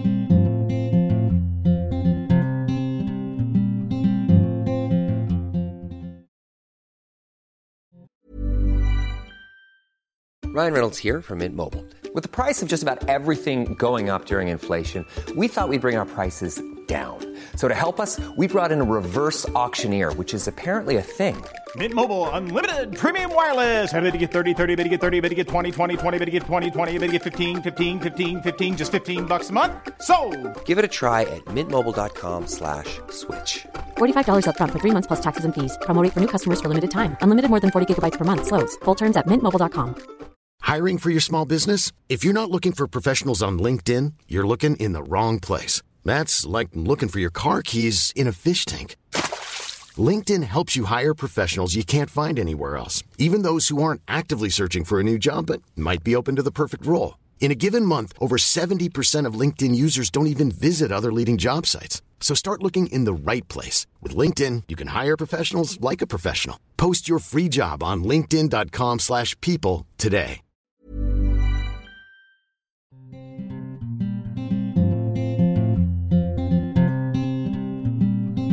And now I just think we need an intro for Josh. I mean, how do we do that? Do I have to do it for you? Yeah. I'm joking. I love the reluctance in your eyes. Yeah. So, I mean, how do we introduce Josh? So I first met Josh. He first came because I'm going to actually get him to tell the story, but basically he was put in touch with me via Gabrielle. He's a drummer, as I said to you before. That's how he started kind of in the industry. And yeah, it was my first drummer. Like when we moved to London, he was Hudson Taylor's drummer, and then he went all around the world with Gabrielle, and now he set up this company who, you know, very basically, we explained it in episode 3 in the first series, whatever, very basically service music to influencers, content creators, and he has, you know, partnered up with artists, and he's also partnered up with like labels now who want to, you know, get in touch with influencers, and they want them to plug his music. But he's going to explain this a lot more to me. I mean, here's Josh now. Hey, Josh. Hey, guys. Hello. How you doing? Hello. Yeah, very good, man. Josh, Good to meet you. Josh. Lovely to meet you. Good to meet you. Good to see you, man. How are you? Yeah, good. No, really good. Thanks so much for arranging it as well. It's exciting to sit down and chat. Man. No, thanks so much, man. Thanks for making time for this and coming on chatting to us, and for also sharing it early on and listening as well. So cool to have your ears over all this. Pleasure. As I said to you guys before, I was obviously saying to Alfie, sort of been listening in and tuning into the podcast. So like James, actually, Gabby's manager, sent it to me, and I sort of ended up going through all of the archive of all the stuff you guys were doing. And so insightful. I love it. I love the transparency of it and how you've communicated everything across, and it's been really, really interesting. And from my side as well, from where I came from, that background of independent artist space, and sort of that's kind of what I get most excited about. So I love what you guys are doing. It's great. Same for that. Fucking cool, man. And you got to mention, obviously, in episode 3, That's we spoke about lovely mention. I tried my best to kind of speak about the mechanics and all the idea about your business, but we're going to get into all that. And really excited to quiz you. Fionnuala's been doing some research as well. And just really, really buzzing. We've done like half of the episode already, or an episode talking about my relationship with TikTok and Fionnuala's relationship with TikTok. And then just covering the latest story with Universal, just the back and forth between the two of them. So then you're going to pop in now for the second half. Guess I love that. Yeah, nice. Yeah, happy days. The expert, Josh. Come here. Before we get kind of cracking, we've sort of set up for you. So I've been kind of telling people like we're friends and it's sort of how we met. So before we get into that though, I just wanted to ask you, because I don't know and I'm curious, growing up, what song is your favourite song? Like, what comes to mind for you as your favourite song? That's a good question. First thing that just came to my head then was something of the Police. It'd probably be something like Roxanne, actually, because it'd be something like that. Because they were the first songs that I learned, because my uncle was like an avid Police fan, and he was a drummer, and he got me into playing drums first. So when I would set up on his old out of tune kit, we would I'd play along to like Roxanne and In a Bottle, and they would be like the first sort of unconventional drum tracks I would learn. So yeah, I think that was kind of my first, like, throwing yourself in the deep end there with Stuart Copeland. Yeah, I think so. Yeah, I mean, I can't imagine I played it very well, but it was sort of, it would have been those types of tracks I think they kind of opened my mind to like music and drumming and seeing that kind of reggae influence that Stuart Copeland had. So probably one of those. Yeah. And how old were you when you were starting drumming? I was like 12, 13 when I started. Cool. Wow. And then kind of just messing around, and then my brother was playing first. The kit was set up in his room, and then I started playing, and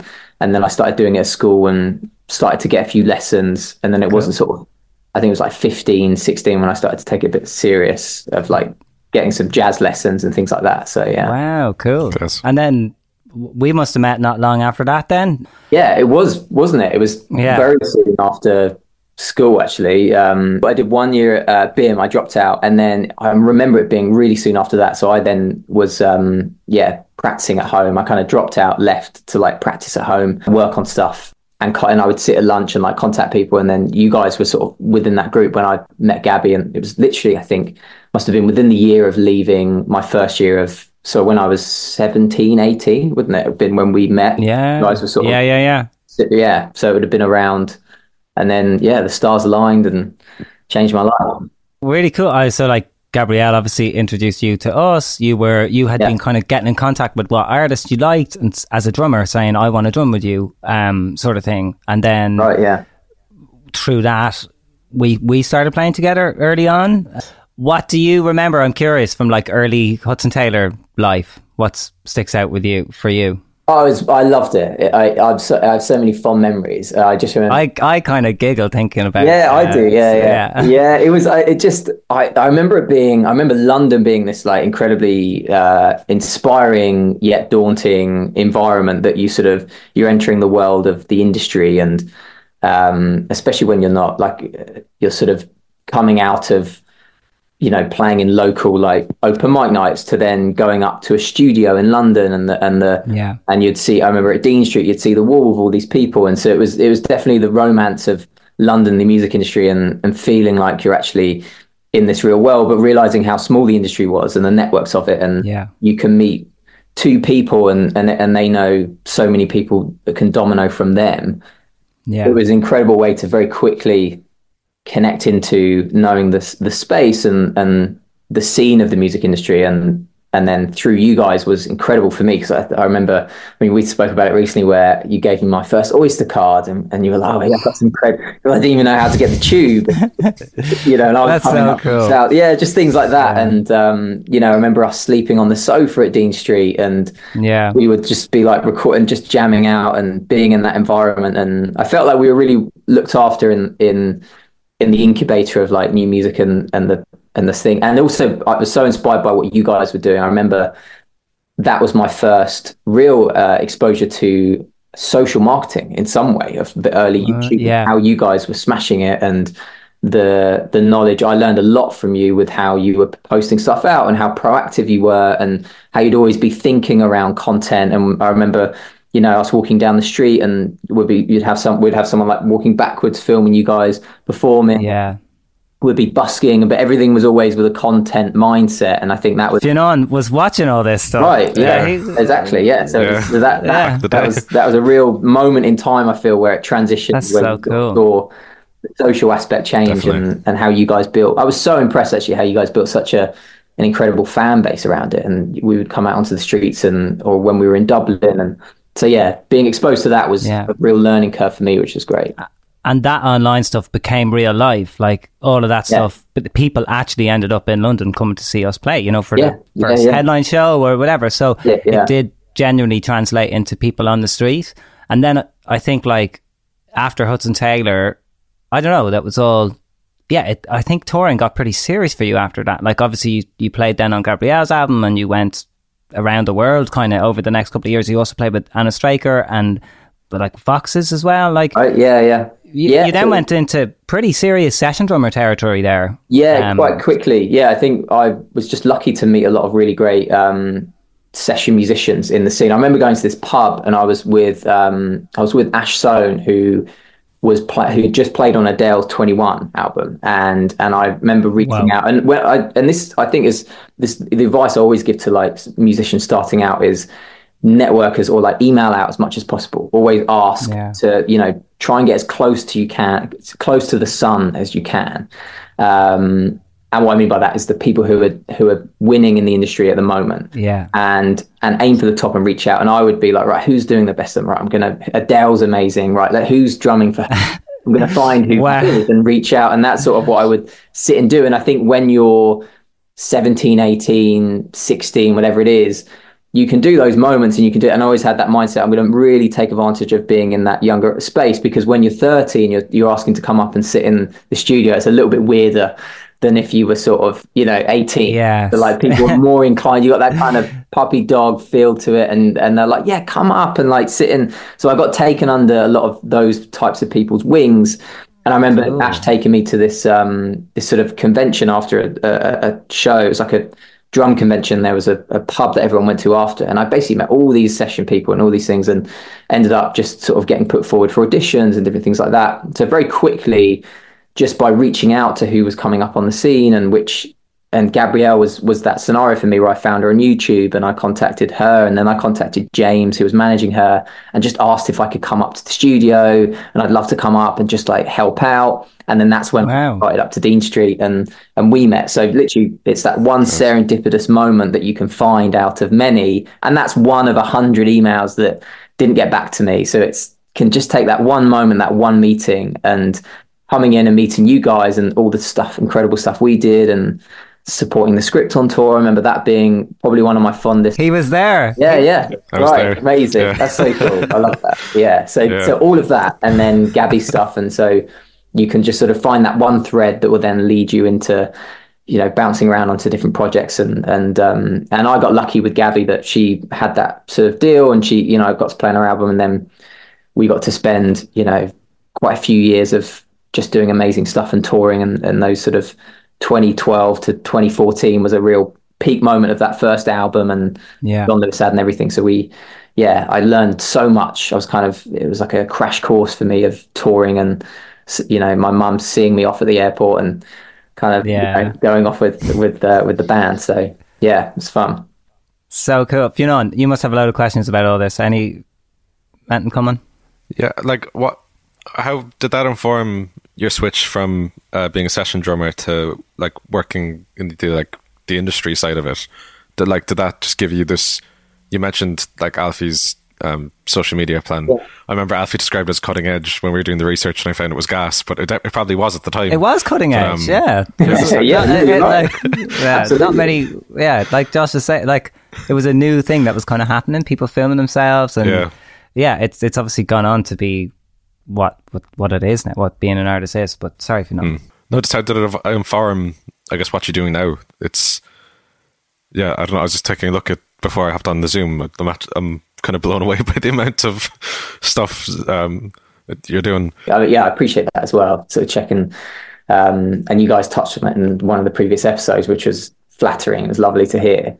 And it very much was that. I think without realizing, I was kind of subconsciously approaching stuff in quite an entrepreneurial mindset with how I was, because when you start in the industry, everyone goes, oh, you need connections and I didn't have any connections. I didn't have family in music or anything like that. So you have to then engineer your own connections and go out, and you can, within a day, you can make connections. It's sort of one person at a time. And it's also people that lead into spaces. So I think everything I was doing in that phase, a lot of the people that I was connecting with in those projects 7 years later, that had different sort of aspects to my career. So, a good example is Jake, a really good friend of mine, was Gabby's booking agent. He's been a great mentor of mine and has helped connect me with great people. And that was sort of 7 years post that project. So you're sort of collecting these wonderful people around you, and life is so long, and they can come into play much later on in your career, and you sometimes don't realize that at the time. So I think that was one thing that helped lead me towards new things and new avenues. Definitely the observation of those projects for myself, especially with Gabrielle's sync that she had with the John Lewis ad. I was fascinated by that and the exposure that gave, and it was a real rocket fuel. And just all the social stuff that was going on sort of gave me an aspect where I think I was partly patient to know that I was sort of partly knew I was going to come away from drums at some point in the future, just didn't know how. And I sort of was always fascinated by the industry side of things and observing those projects. And I think because I was very close to those projects and became friendly with everyone, I had a lot more insight into the background of it. So when I guess switched to the dark side, which was partly just sort of accidental really, of lockdown happening, and then just going, actually, I'm going to start something of my own. I didn't know what it was. And I just sort of began. And it was actually Jake that was really a great advisor on that. And he sort of said, I remember I was doing stuff with the X Factor live shows. I remember you were like performing with them. Yeah, that's right. Yeah. And Jake basically said to me, you don't want to be, 30 and miming the trumpet on the X Factor. And I was like, yeah, well, it's kind of cool, but like, I get what you mean. Yeah. And so I sort of, from there, it kind of gave me that fuel to go, yeah, you're right. I don't know what it is I'm going to do. And he just said, just start something. And there's a great philosophy that Jake has where he says, it's what's important is just being on the pitch. I mean, he says it better than me, but he says it's about being on the pitch, where if you're on the sideline and you're sort of out of it, you're not going to get those opportunities. You just need to put yourself on the pitch in whichever position, because once you're on the pitch, you're going to get past the ball, and you can get past the ball means you can score a goal. So just put yourself in some scenario where you can be past the ball, even if it's not the position that you actually want to be in just yet. And I think that was because you want to play striker, but you need to start and just be on the pitch and be playing. And I think that was an important factor for me, where I just wanted to start something. So I was like, I'm just going to start Zebra, and it formed and pivoted, and we started it and launched, and it was rubbish. I felt like I'd made 4 apps since, and I think that was the inspiration of wanting to start something that I'd learned from what I'd observed, and wanted to create a sort of funnel to help creators and artists advance what they were trying to do through the space that we were going to make it in. Yeah. Wow, man. Wow. That's so cool. That's really good advice from Jake as well, just being on the pitch. I mean, it just makes so much sense. Yeah, you got to be present. Yeah. And with Zebra then, like, and all that advice, like, where did it start? You said it's changed a lot since you first began, but like, where did it start for you? What was the eureka moment for you to go, oh, this is what I want to do? And then what was that basic idea? So the initial idea was a Tinder for music. So in 2018, when I started the company, I was like, all right, Tinder for music, that sounds pretty cool. So I'll go with that. And then I went to an agency in Brighton, I won't mention who they are. And I was like, right, I've got to invest X amount into this to get it off the ground. So I had my own place. I sold my own place, moved back to my parents, and tried to figure out how we do this. I ended up having an agency cost to build the sort of first V1 of Zebra. We built it. It was rubbish, but what I was mostly focused on with Zebra was the social aspect. So I ended up spending a year, while the app was being developed, building out a community and building a community of new artists and figuring out what they were struggling with, and just posting valuable content that would give insight into learnings and connect people. So we did that, and I did that for sort of year just myself in lockdown, well, it's pre-lockdown, whilst I was actually still, just thinking back now, I was still touring, I was still doing things in projects. And then it got to 2020 where I'd sort of reinvented the idea, and I just kept the name, and the concept was actually partly inspired by sort of that sync moment I mentioned for Gabrielle, where she had a song on the John Lewis ad. And I was thinking, well, how can I create a contemporary version of this in today's world? And I saw it as Twitch and YouTube, and watching vloggers like Casey Neistat, and a song being in the background was a great connection point. Yet at the time, the industry and the space and the platforms were very the other way. So there was a lot of takedown notices, and you would have to have licensing agreements, and YouTube were kind of the regressed way that TikTok became. So when I launched, we had all these incredible license deals, and that we had a great lawyer to write out. And we had to really build a strong case for people to be able to pitch their song over. At the time, it was then reinvented to independent artists sending their song out to content creators on YouTube and Twitch. Then the TikTok moment happened, and it just rocket fueled everything for us. So we rebuilt everything for those accommodating platforms and essentially streamlined that process, that now these platforms have music libraries that creators can pick from as we know it as now. This makes everything much easier for us, so we can just connect the two.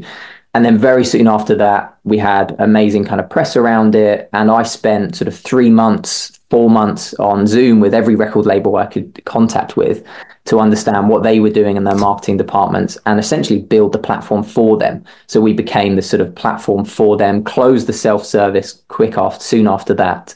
And then essentially arrived at where we are now, which is this app as we know it, where we have influencers managing their own profiles.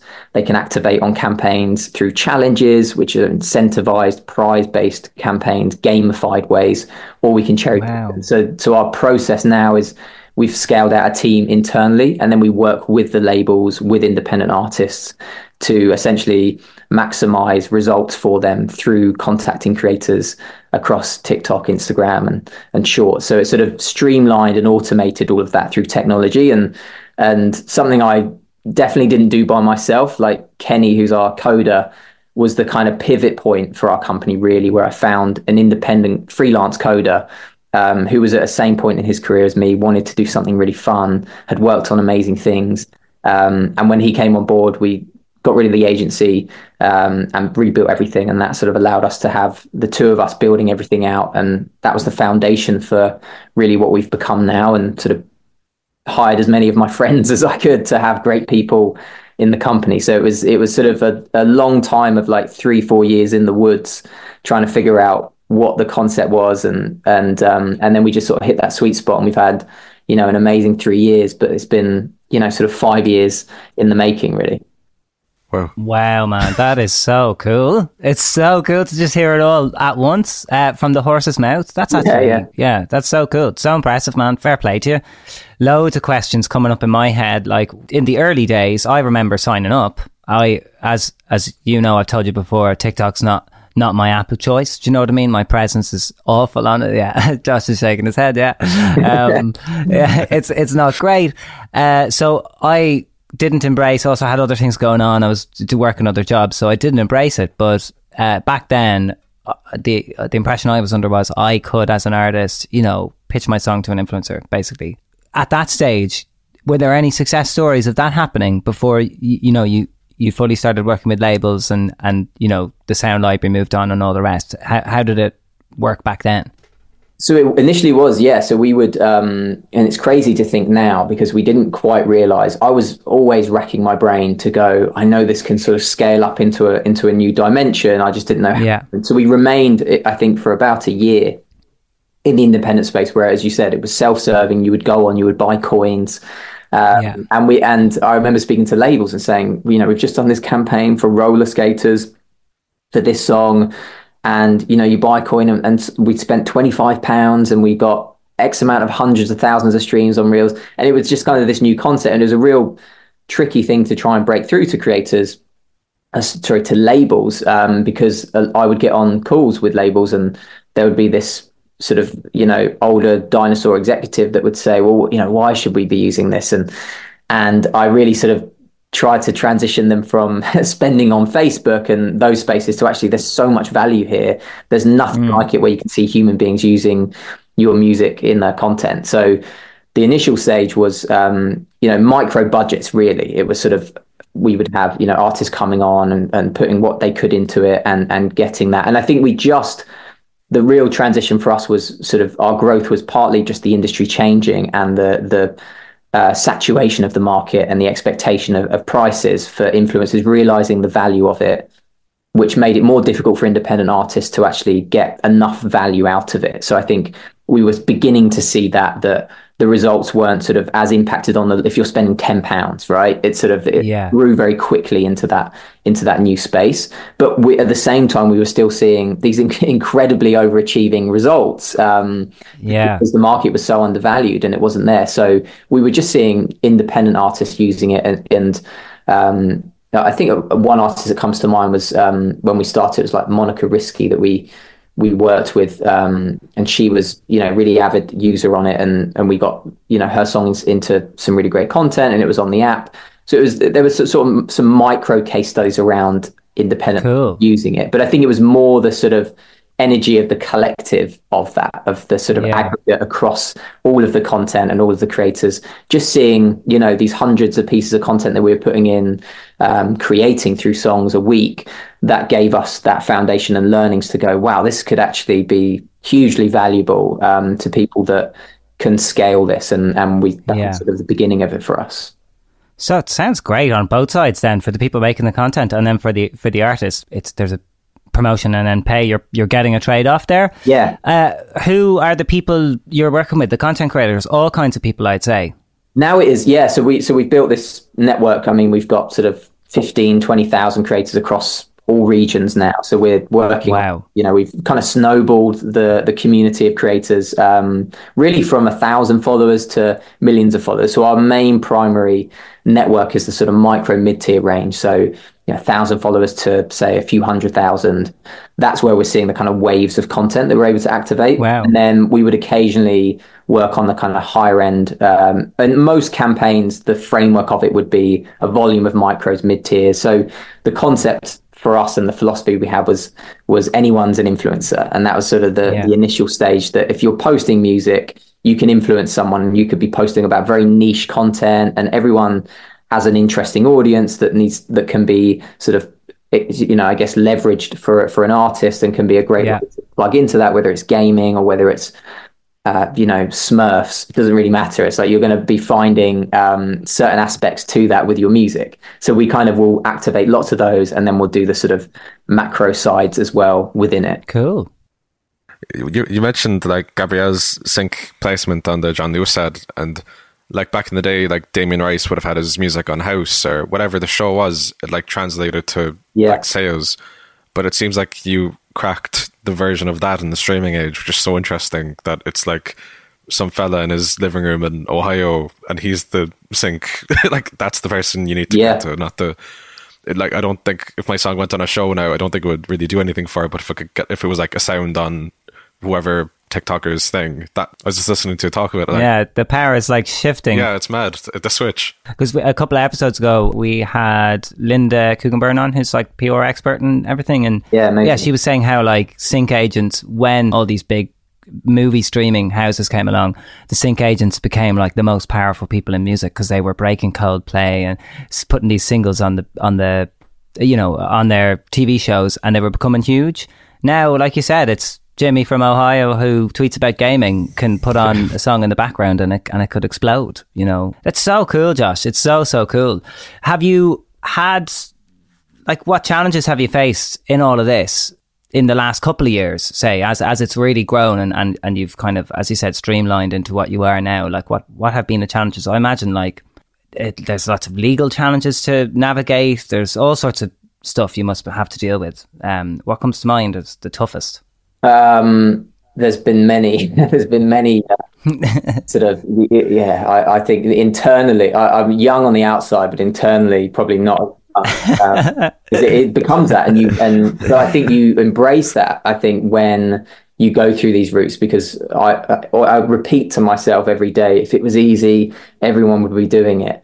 And that kind of gets me through all those moments. And you really want to feel those challenges, and you want to feel the burn in those moments that you're going through, because it makes you realize this is uncharted ground and these are difficult areas, and you can't just take it off the shelf. And if you could, then, as I said, everyone would be doing it, and it would have been done. And there wouldn't be a space for you. So I think initially, and going back to what we were saying about the sync side, I remember meeting with my lawyer, Tom, and he was involved with Spotify's round, and he's this incredible, wacky American intelligent guy, and he was in music before. And I remember telling him the concept and going, because I met with him to actually tell him about where I was going to take Zebra. So initially, when we were just a sort of discovery app, my first sort of vertical was, okay, we'll go into distribution and we'll become a DistroKid type and the artists that are on there.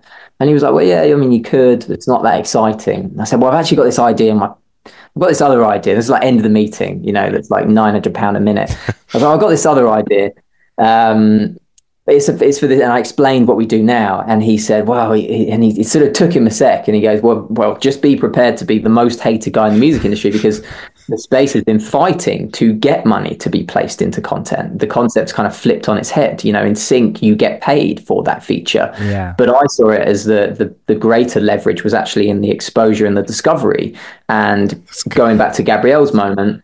The greater leverage for her was the rocket fuel it gave for her to be thrown out everywhere and for her music to be discovered, and that brought so much attention. So it was finding that into other areas that actually, when you look at a vlogger, should they be paying to use your music? No, you should actually be paying them. And that was the kind of turning point, which has become the norm now as we see it. But in the beginning, it was quite a challenge to sort of explain that to people, and most people didn't get it originally. So it was definitely a slow start in the aspect, but the ones who did were very invested and very proactive with it. So our initial beginning was and also the kind of chicken and egg scenario for us, because we had a creator network that were waiting to receive opportunities, and then we had the clients that were going to pay for these opportunities, and you're trying to keep both balanced, and without one, the other doesn't work. So to really sort of build that momentum very quickly to give everyone optionality and actually bring them great songs. So I think legally I went to Tom with, originally it was SoundCloud's terms and conditions. I was like, can we just change this? Wow. Can we just like search SoundCloud, just change? And he's like, no, we need to. So we had to rewrite everything there. So it's a long beginning and dark days that you launch it within, and you have to be so naive and optimistic to not know too much about the space. Because I think if I knew what I know now, I probably wouldn't have done it. Most people wouldn't, right? Yeah. Of course I would, because it's amazing, but it's you don't want to know too much about that. And I think that's beginning anything. You want to kind of go in a little bit naive. So that really helped me just kind of dance around the mind a little bit, and sort of figure out where it was going to go. And I think, and the real turning point was and then you go through a whole multitude of things. I think one of my favorite founders who speaks very transparently is Brian Chesky of Airbnb, and he does some amazing talks. He said, your first phase of launching is finding 100 people that love what you do and your product.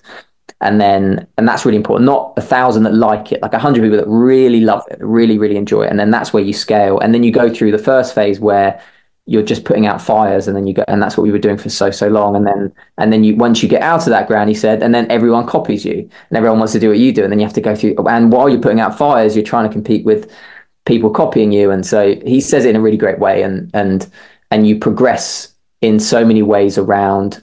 The other thing I love that he says is how the company and your role in the company isn't like sports where you go from like amateur to semi-pro to pro as you would in tennis. You actually go from being a tennis player to a hockey player to a football player to a horse rider, because you go into so many, you're doing so many different things. Like my day-to-day changes so much. So I think it's adapting to that as well, and finding good people. I think the key element to our success as a company has been our team, and having incredible culture and incredible people in the team. And I think hiring and firing is a real growth period where that's such an important factor, because most companies don't actually, there's an amazing stat where it's like, most companies don't actually fail or close because of market. It's actually just because of internal toxic culture and internal teams and just internal collapsing of that not working. And that's so important to get right. Similar to Hudson Taylor. I know all about that. You're the new CEO, Josh. No, exactly. I mean, and just from the way you talk about how you and your colleagues work, it seems like a really nice environment, and that's infectious, and it's obviously doing very well for morale and spirits, and people want the company to do well, and you are doing well. You're smashing it. When was like the moment you went, okay, this is clicking now? I've either got this thing that I've always wanted, or this thing happened that was completely accidental, but what was the moment where you went, this is happening? Like, what was it, a campaign, a particular artist or a song? Or Yeah, it was a really vivid campaign, actually. So I think it was 2021, end of 2021, where we had started to have, were having a good year and starting to do work with a lot of unlocks of labels. And very quickly, as you know, you sort of go from not working with anyone known in the independent space to you get one label on and suddenly you're doing Beyonce, right? And it sort of looks like it's great, but it's just the nature of the labels and that's their release. Yeah. So, but what then happens is you have to really be grounded to go, right, we've got to make sure we're impressing, and it's because they can use anyone and this is an opportunity, and we've got in really early. So we were doing lots of exciting projects for labels, and there was this one particular moment where we were really able to utilize our potential, because we're not set up like a traditional agency where we represent creators, or we don't put forward like 4 Love Islanders and that's the whole budget. We go and get, you know, a volume. I look at our approaches like Moneyball, where instead of replacing 3 key players in Moneyball, we go for the aggregate and we'll get you 400 pieces of content. And out of that, you know, 30 will do well. One could come up with a really great idea and that travels the rest of it. So it's very much a volume game for how we do things. And then one could randomly snowball out of your control because you're putting so many things out there, similar to the way of like you're on the field. If you're putting out these pieces of things, you know, it's on the pitch.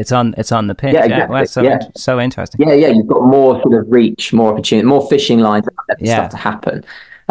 That's been important for us. And then we had a moment with Warner actually, and it was for the Mist and Burna Boy track Rolling. And I think an agency had passed it on because they couldn't achieve 40 fitness influencers that were required, that the label wanted to do, because for them on a normal campaign it was too excessive. Yet we were sort of perfectly aligned because we could get lots of activation very quickly, and we can do it within 24 hours. So once we had hit that campaign out, and I actually shifted, I got on a call with Warner. I was like, you know what, I'm going to jump on a call with them and tell them what I believe the campaign should go towards. And it was a bit of a sort of ballsy decision because we weren't in a place to have a voice yet. We hadn't proven ourselves. So I jumped on and said, guys, I don't think we should do this pull-up challenge that you want to do. I think we should seed the content into cars, fitness and house tours, because that's where the track just seems to work really well. It's the communities on TikTok's working. And they went, okay, cool, we'll take your lead. We did it. We smashed it. And I've got this email that I've still got printed in the office, which basically says, hey, Josh, we'd like to add X amount more, which was more money than we'd ever seen on a project. Due to the sort of direction that you suggested, the results have been amazing. We'd like to do this, etc. Thanks so much. And they acknowledged, which was so lovely, and they acknowledged that we creatively decided where to go, which I think put us on the map in the label. And the results were incredible. And it was our first #1 sound on TikTok. So we got it to like #1 trending on the TikTok chart. Wow. And it was up there, and that was just a big moment for us. And I think from there, the kind of rest just followed, and it allowed us to have a really great case study. And writing case studies is, I think, agencies that aren't writing case studies don't have anything to kind of share about. So it's like you can write as many as possible, and we're very transparent on those. So that was a turning point for us to then use that blueprint of success and take it into, you know, other tracks and other genres as well. Yeah, well, that was also another case study, Ray, what we spoke about. That was the one I was reading. The Ray one. From your website, which was a sped up sound. Yeah, so the Ray one was, I mean, Ray's whole project is incredible, where she's obviously working with The Orchard. That's who we were working with for it, and going independent. I don't think we actually worked with her pre leaving. I think it was Polydor, wasn't it? Yeah. So I think when she had gone independent, it was an exciting moment for us because we'd sort of come from that space. And they had, as much as they had in support and investment, I think that's quite good for artists to know. It was still an independent mindset where they had the flexibility and they could kind of activate and move on things as they wanted to. So yeah, when we got involved in that, there was sort of some beginning traction, and we were there just to really kind of fan the flames and activate more and more. So there were multiple versions of the sound that were being done, so sped up. So that's been a strategy we've used for lots of things, even with like Sam Smith Unholy was probably the biggest win we had at that time as well, where again it was one of those kind of big overarching campaigns where we were able to really experiment and really go to town because we had the trust of the labels. So I think when Ray came along, it was us just working on it for months and months and activating various sounds. So there was a sped up sound, there was obviously the original, and then there were sort of remixes. Another good one to analyze is Cat Burns Go, which is one of my favorites, that was amazing with RCA, where we worked on it for 6 months, but there were, I think, 5-6 different versions of that sound. And they really nailed that concept of going, here's the original one, let's push this. Then we did a lower, slower version, then a higher, faster, and then a Goddard remix, and then a Sam Smith feature. So they were able to sort of carry over learnings from each song, and the ones that worked well on the higher, faster, you're able to retarget those creators for the Goddard remix.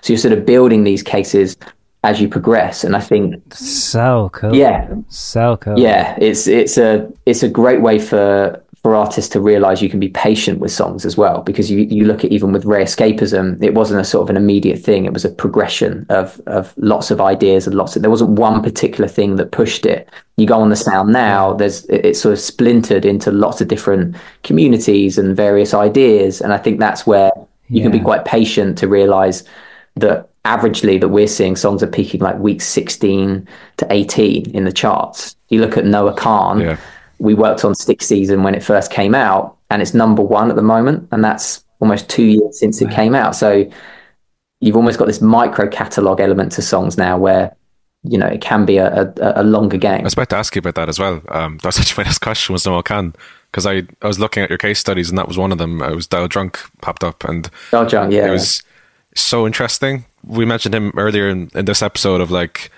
he's cracked TikTok for this whole album. I think he's released his final version of the album, which is like the 3rd one, basically. It's like the 2nd extended version of the album. But like, I think it's just mad to see as the consumer or the person like taking it in, it feels like it's this really natural thing.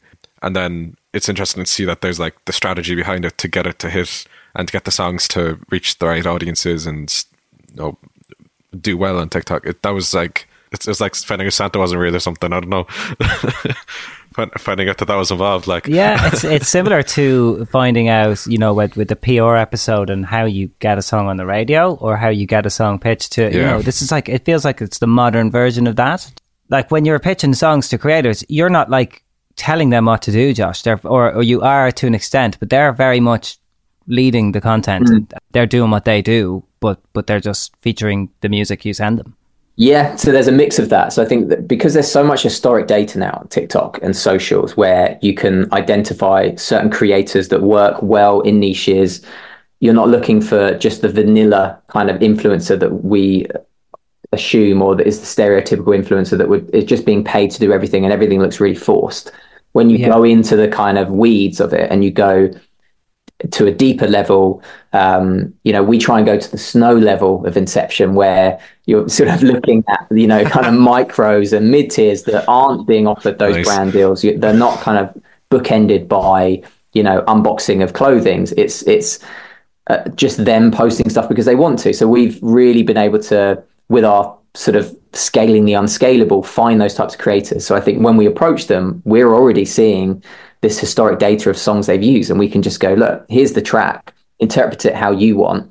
So there's a mix of that, and there's a mix of how we approach most things now is essentially coming up with a few ideas that guide creators to avoid it being too random. So one is, you know, targeting those kind of content pillars that we know work, the sort of cinematic, the scenic ones, you know, we're working on a track called $10 Cowboy at the moment. And it's targeting, you know, there's an obvious route to go. So you can quite quickly go, right, we're going to be going, or like Morgan Wallen, when we worked on that, we did a big campaign in America, which was amazing. It's very different to how we would work on Ice Spice Munch when we worked on that. So we're not going to be, there's going to be a difference of the creators, and they sort of know what to do with it. So that's a factor. And then also coming up with a few guidances to it, where we'll say, you know, here's the sort of three or four ideas, pick which one resonates for you. So it makes what we do as a sort of automation to get to that, because these creators are doing it every day, and we always get surprised by stuff. One of my favorite ones is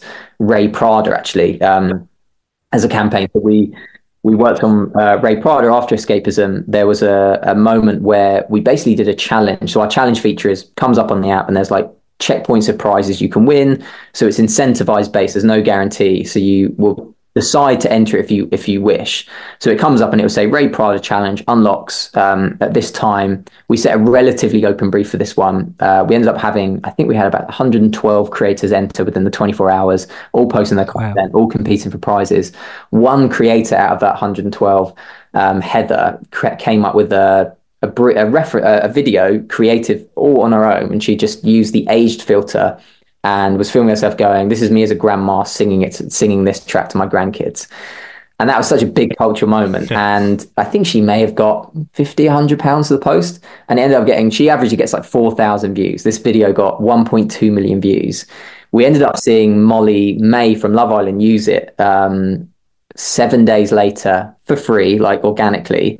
There was this huge domino effect of all these other people doing it. Very quickly, within a week, it was at 7,000 videos on this sound, all doing this trend. So then the following 6 weeks, we just put all our focus into getting more and more people doing that and leveraging and referencing to that video. So I think that allowed us to identify something that worked. Whereas if we sat around a table with a crystal ball, we would have never have gone, this is what we're going to get people to do, because you can't always sort of idolize those things. I think so you have to be quite open to what can happen, and as an artist, that's why it's really important that you can experiment as much as possible. And if you can be as proactive as possible. You can be trying all of these different things. Like one of my favorites is Benson Boone, who we worked with very early. You would go on a sound and there would be 70,000 videos, and he would be like 65,000 of them because he would just be posting so many of different ideas and trends. And you look at I think the track was called In the Stars, and he would just post all of this, sad sort of, pets dying or romantic comment. It would be this incredible feed of content that he would be doing, which would continuously be pushing ideas and trends and moments that other people can pick up. So I think the more proactive you can be on that side for free as well is amazing. So when we see that with an artist, it's great. And that's where we're brought in most of the time, to where an artist isn't that active, and we can kind of help initiate things. Cool. Fionnán, you got any questions? I have a few. No, I'm still thinking about that Inception metaphor. That was such a good way of putting it. Just like the levels. Jeez, you're planting it in their head, and then But do you think TikTok will reach a peak at some point? The industry will move on to a new, whether it's AI or the metaverse, or you see like Fortnite concerts and shit like that. Like, what do you see, like with the sped up versions now of songs being released? And what's your view of it now? Like, what's the next 5 years in your eyes? If you can't say, I don't know if that would just be shooting yourself. No, it's a big question. It's something I think as so my role at the company is to be in the crow's nest and be looking at that, from a business sort of owner standpoint. It's, I'm listening to something, I think it was the Airbnb guy, and he was like, your job as a business owner is to look after it, make sure your team are happy, and figure out where you're going next. And I think those are the kind of only two things you really do in most part. And it's sort of always that for me. I'm always, I'm on TikTok more than most, 15-year-old girls, and I've sort of see that's the quote. Yeah, right. What sort of videos are you making, Josh? Yeah, not as I've got like a private account that do my dances on. But it's important because my sort of my eyes have suffered from it, and my retinas have gone, but I know like every trend that's happened in the last 4 years, and that's helped us as a company, and that and the team are so good at that. So we're constantly sort of figuring and navigating the space. There's always going to be that shift, and I think there's been a lot of things that have happened.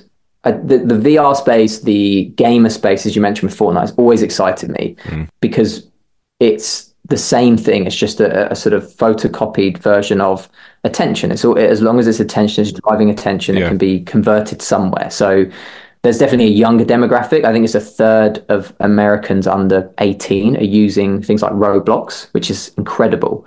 So that's got my attention at the moment. So we're sort of, seeing where that goes and exploring ideas there.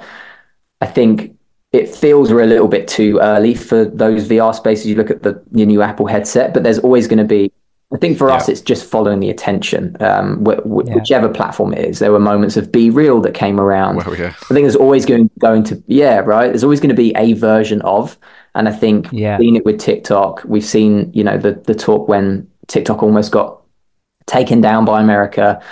It's always going to funnel somewhere. I think it's more about the behavior that is the best thing to observe, and what we look at the most is the entertainment aspect of it and the behaviors of that, and what are the kids doing. That's not going away, and it'll go on any app, wherever, like you said, Roblox. It would just splinter somewhere else. You look at it, I think a really good example I always love to look at is Napster. When you look at Napster, the behavior was already there and the industry shut it down. Whereas you listen to Dawn Parker interviews where he said, we try to make a deal with labels where we could try and monetize this for them. And I think, and what ended up happening is they shut Napster down, and it just splintered into all of these various places, which made it impossible to collect.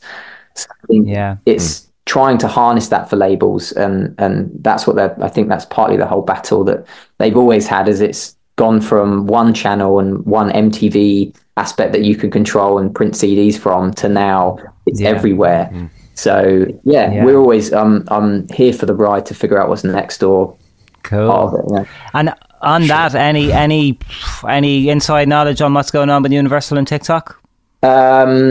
Or can you say? I mean, I know it's probably. I mean, from our side, it's really just making sure. It's been manic for us the last few weeks, where we've been in a lucky spot where we diversified ourselves quite early. So about a year and a half ago, we shifted to launching everything that we do as parallel on Reels and other platforms. So we've been essentially shifting everything in the last sort of 2 weeks from TikTok to Reels, which has been actually really exciting. I've actually been quite excited.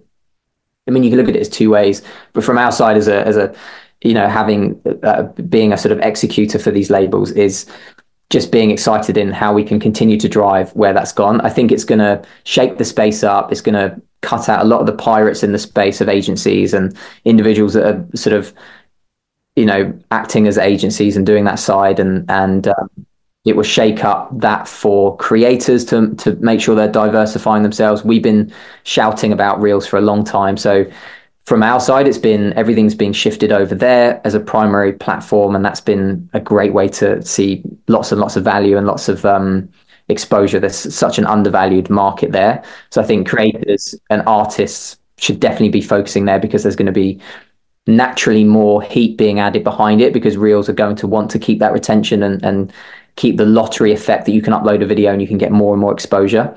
So I think that's a good win at the moment. And from the relationship side, I have no idea. For us, it feels like we're a sort of 9-year-old and our parents are arguing, and we've kind of just gone to our room, and like not really much we can sort of. 2 Christmases. It's 2 Christmases for us. Oh, that's so interesting, Josh. And then just there on the last kind of point there on the new artists, so you're saying Reels is a good space to watch and all the rest. Like, say me, for example, what should I do with TikTok with all this information and everything you have? Like, I'm going to be releasing music this year. How can I maximize its potential?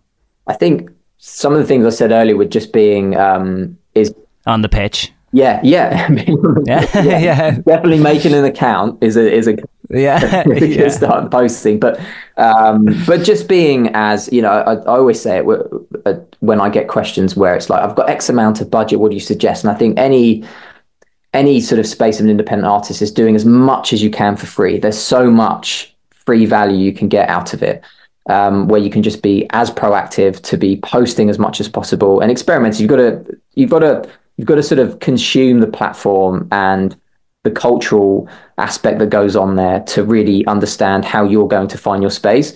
And it's not so much following what else is working, but finding your truth and what you like to do. So posting about your music, posting about the podcast, posting about other things that you love, whether it's the ducks or the other things you're doing.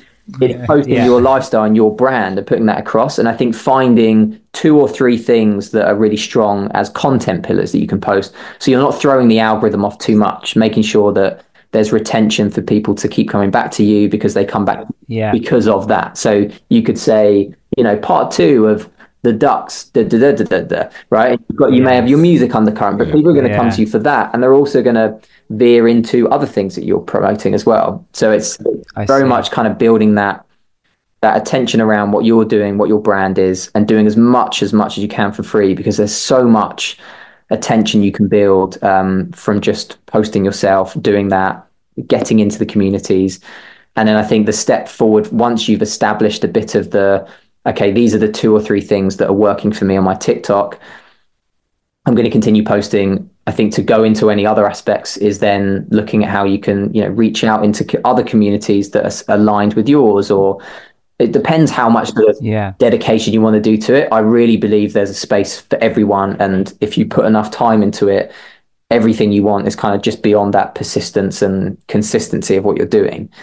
So we've seen it with all the artists that are winning now independently or that are getting signed, have been putting the work in over the last 2 years. And it's having that patience to go, you're probably going to do it for 3 months and not see anything. And that's okay.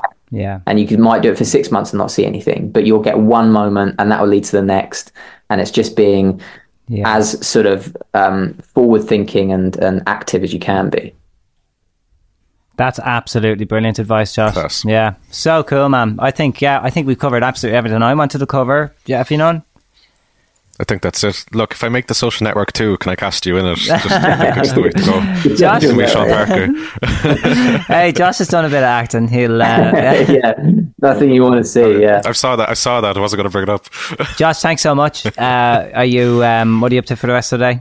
Meetings? Rest of a lot of meetings. We're just hitting out a lot of exciting projects at the moment. We're working on, what have we got going on? Lots of real stuff. We've just launched like a whole new development on our app.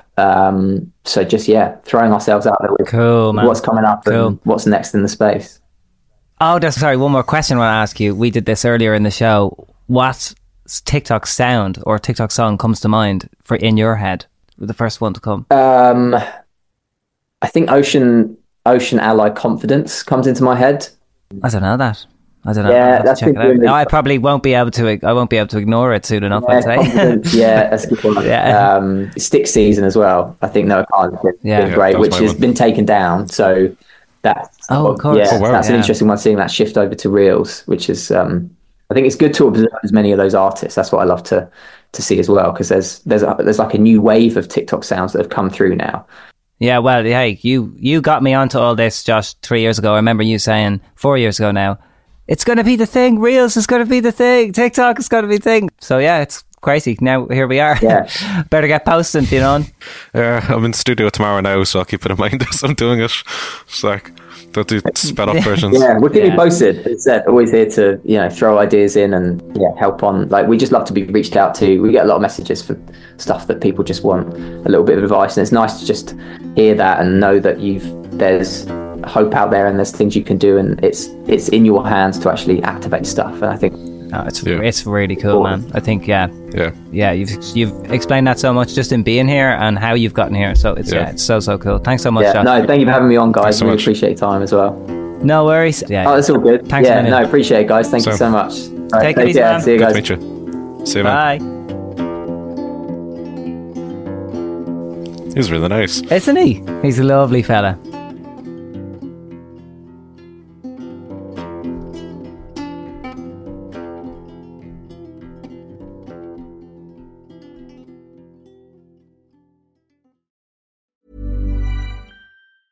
Even when we're on a budget, we still deserve nice things. Quince is a place to scoop up stunning high-end goods for 50 to 80% less than similar brands. They have buttery soft cashmere sweaters starting at $50, luxurious Italian leather bags, and so much more. Plus, Quince only works with factories that use safe, ethical, and responsible manufacturing. Get the high-end goods you'll love without the high price tag with Quince. Go to quince.com/style for free shipping and 365-day returns.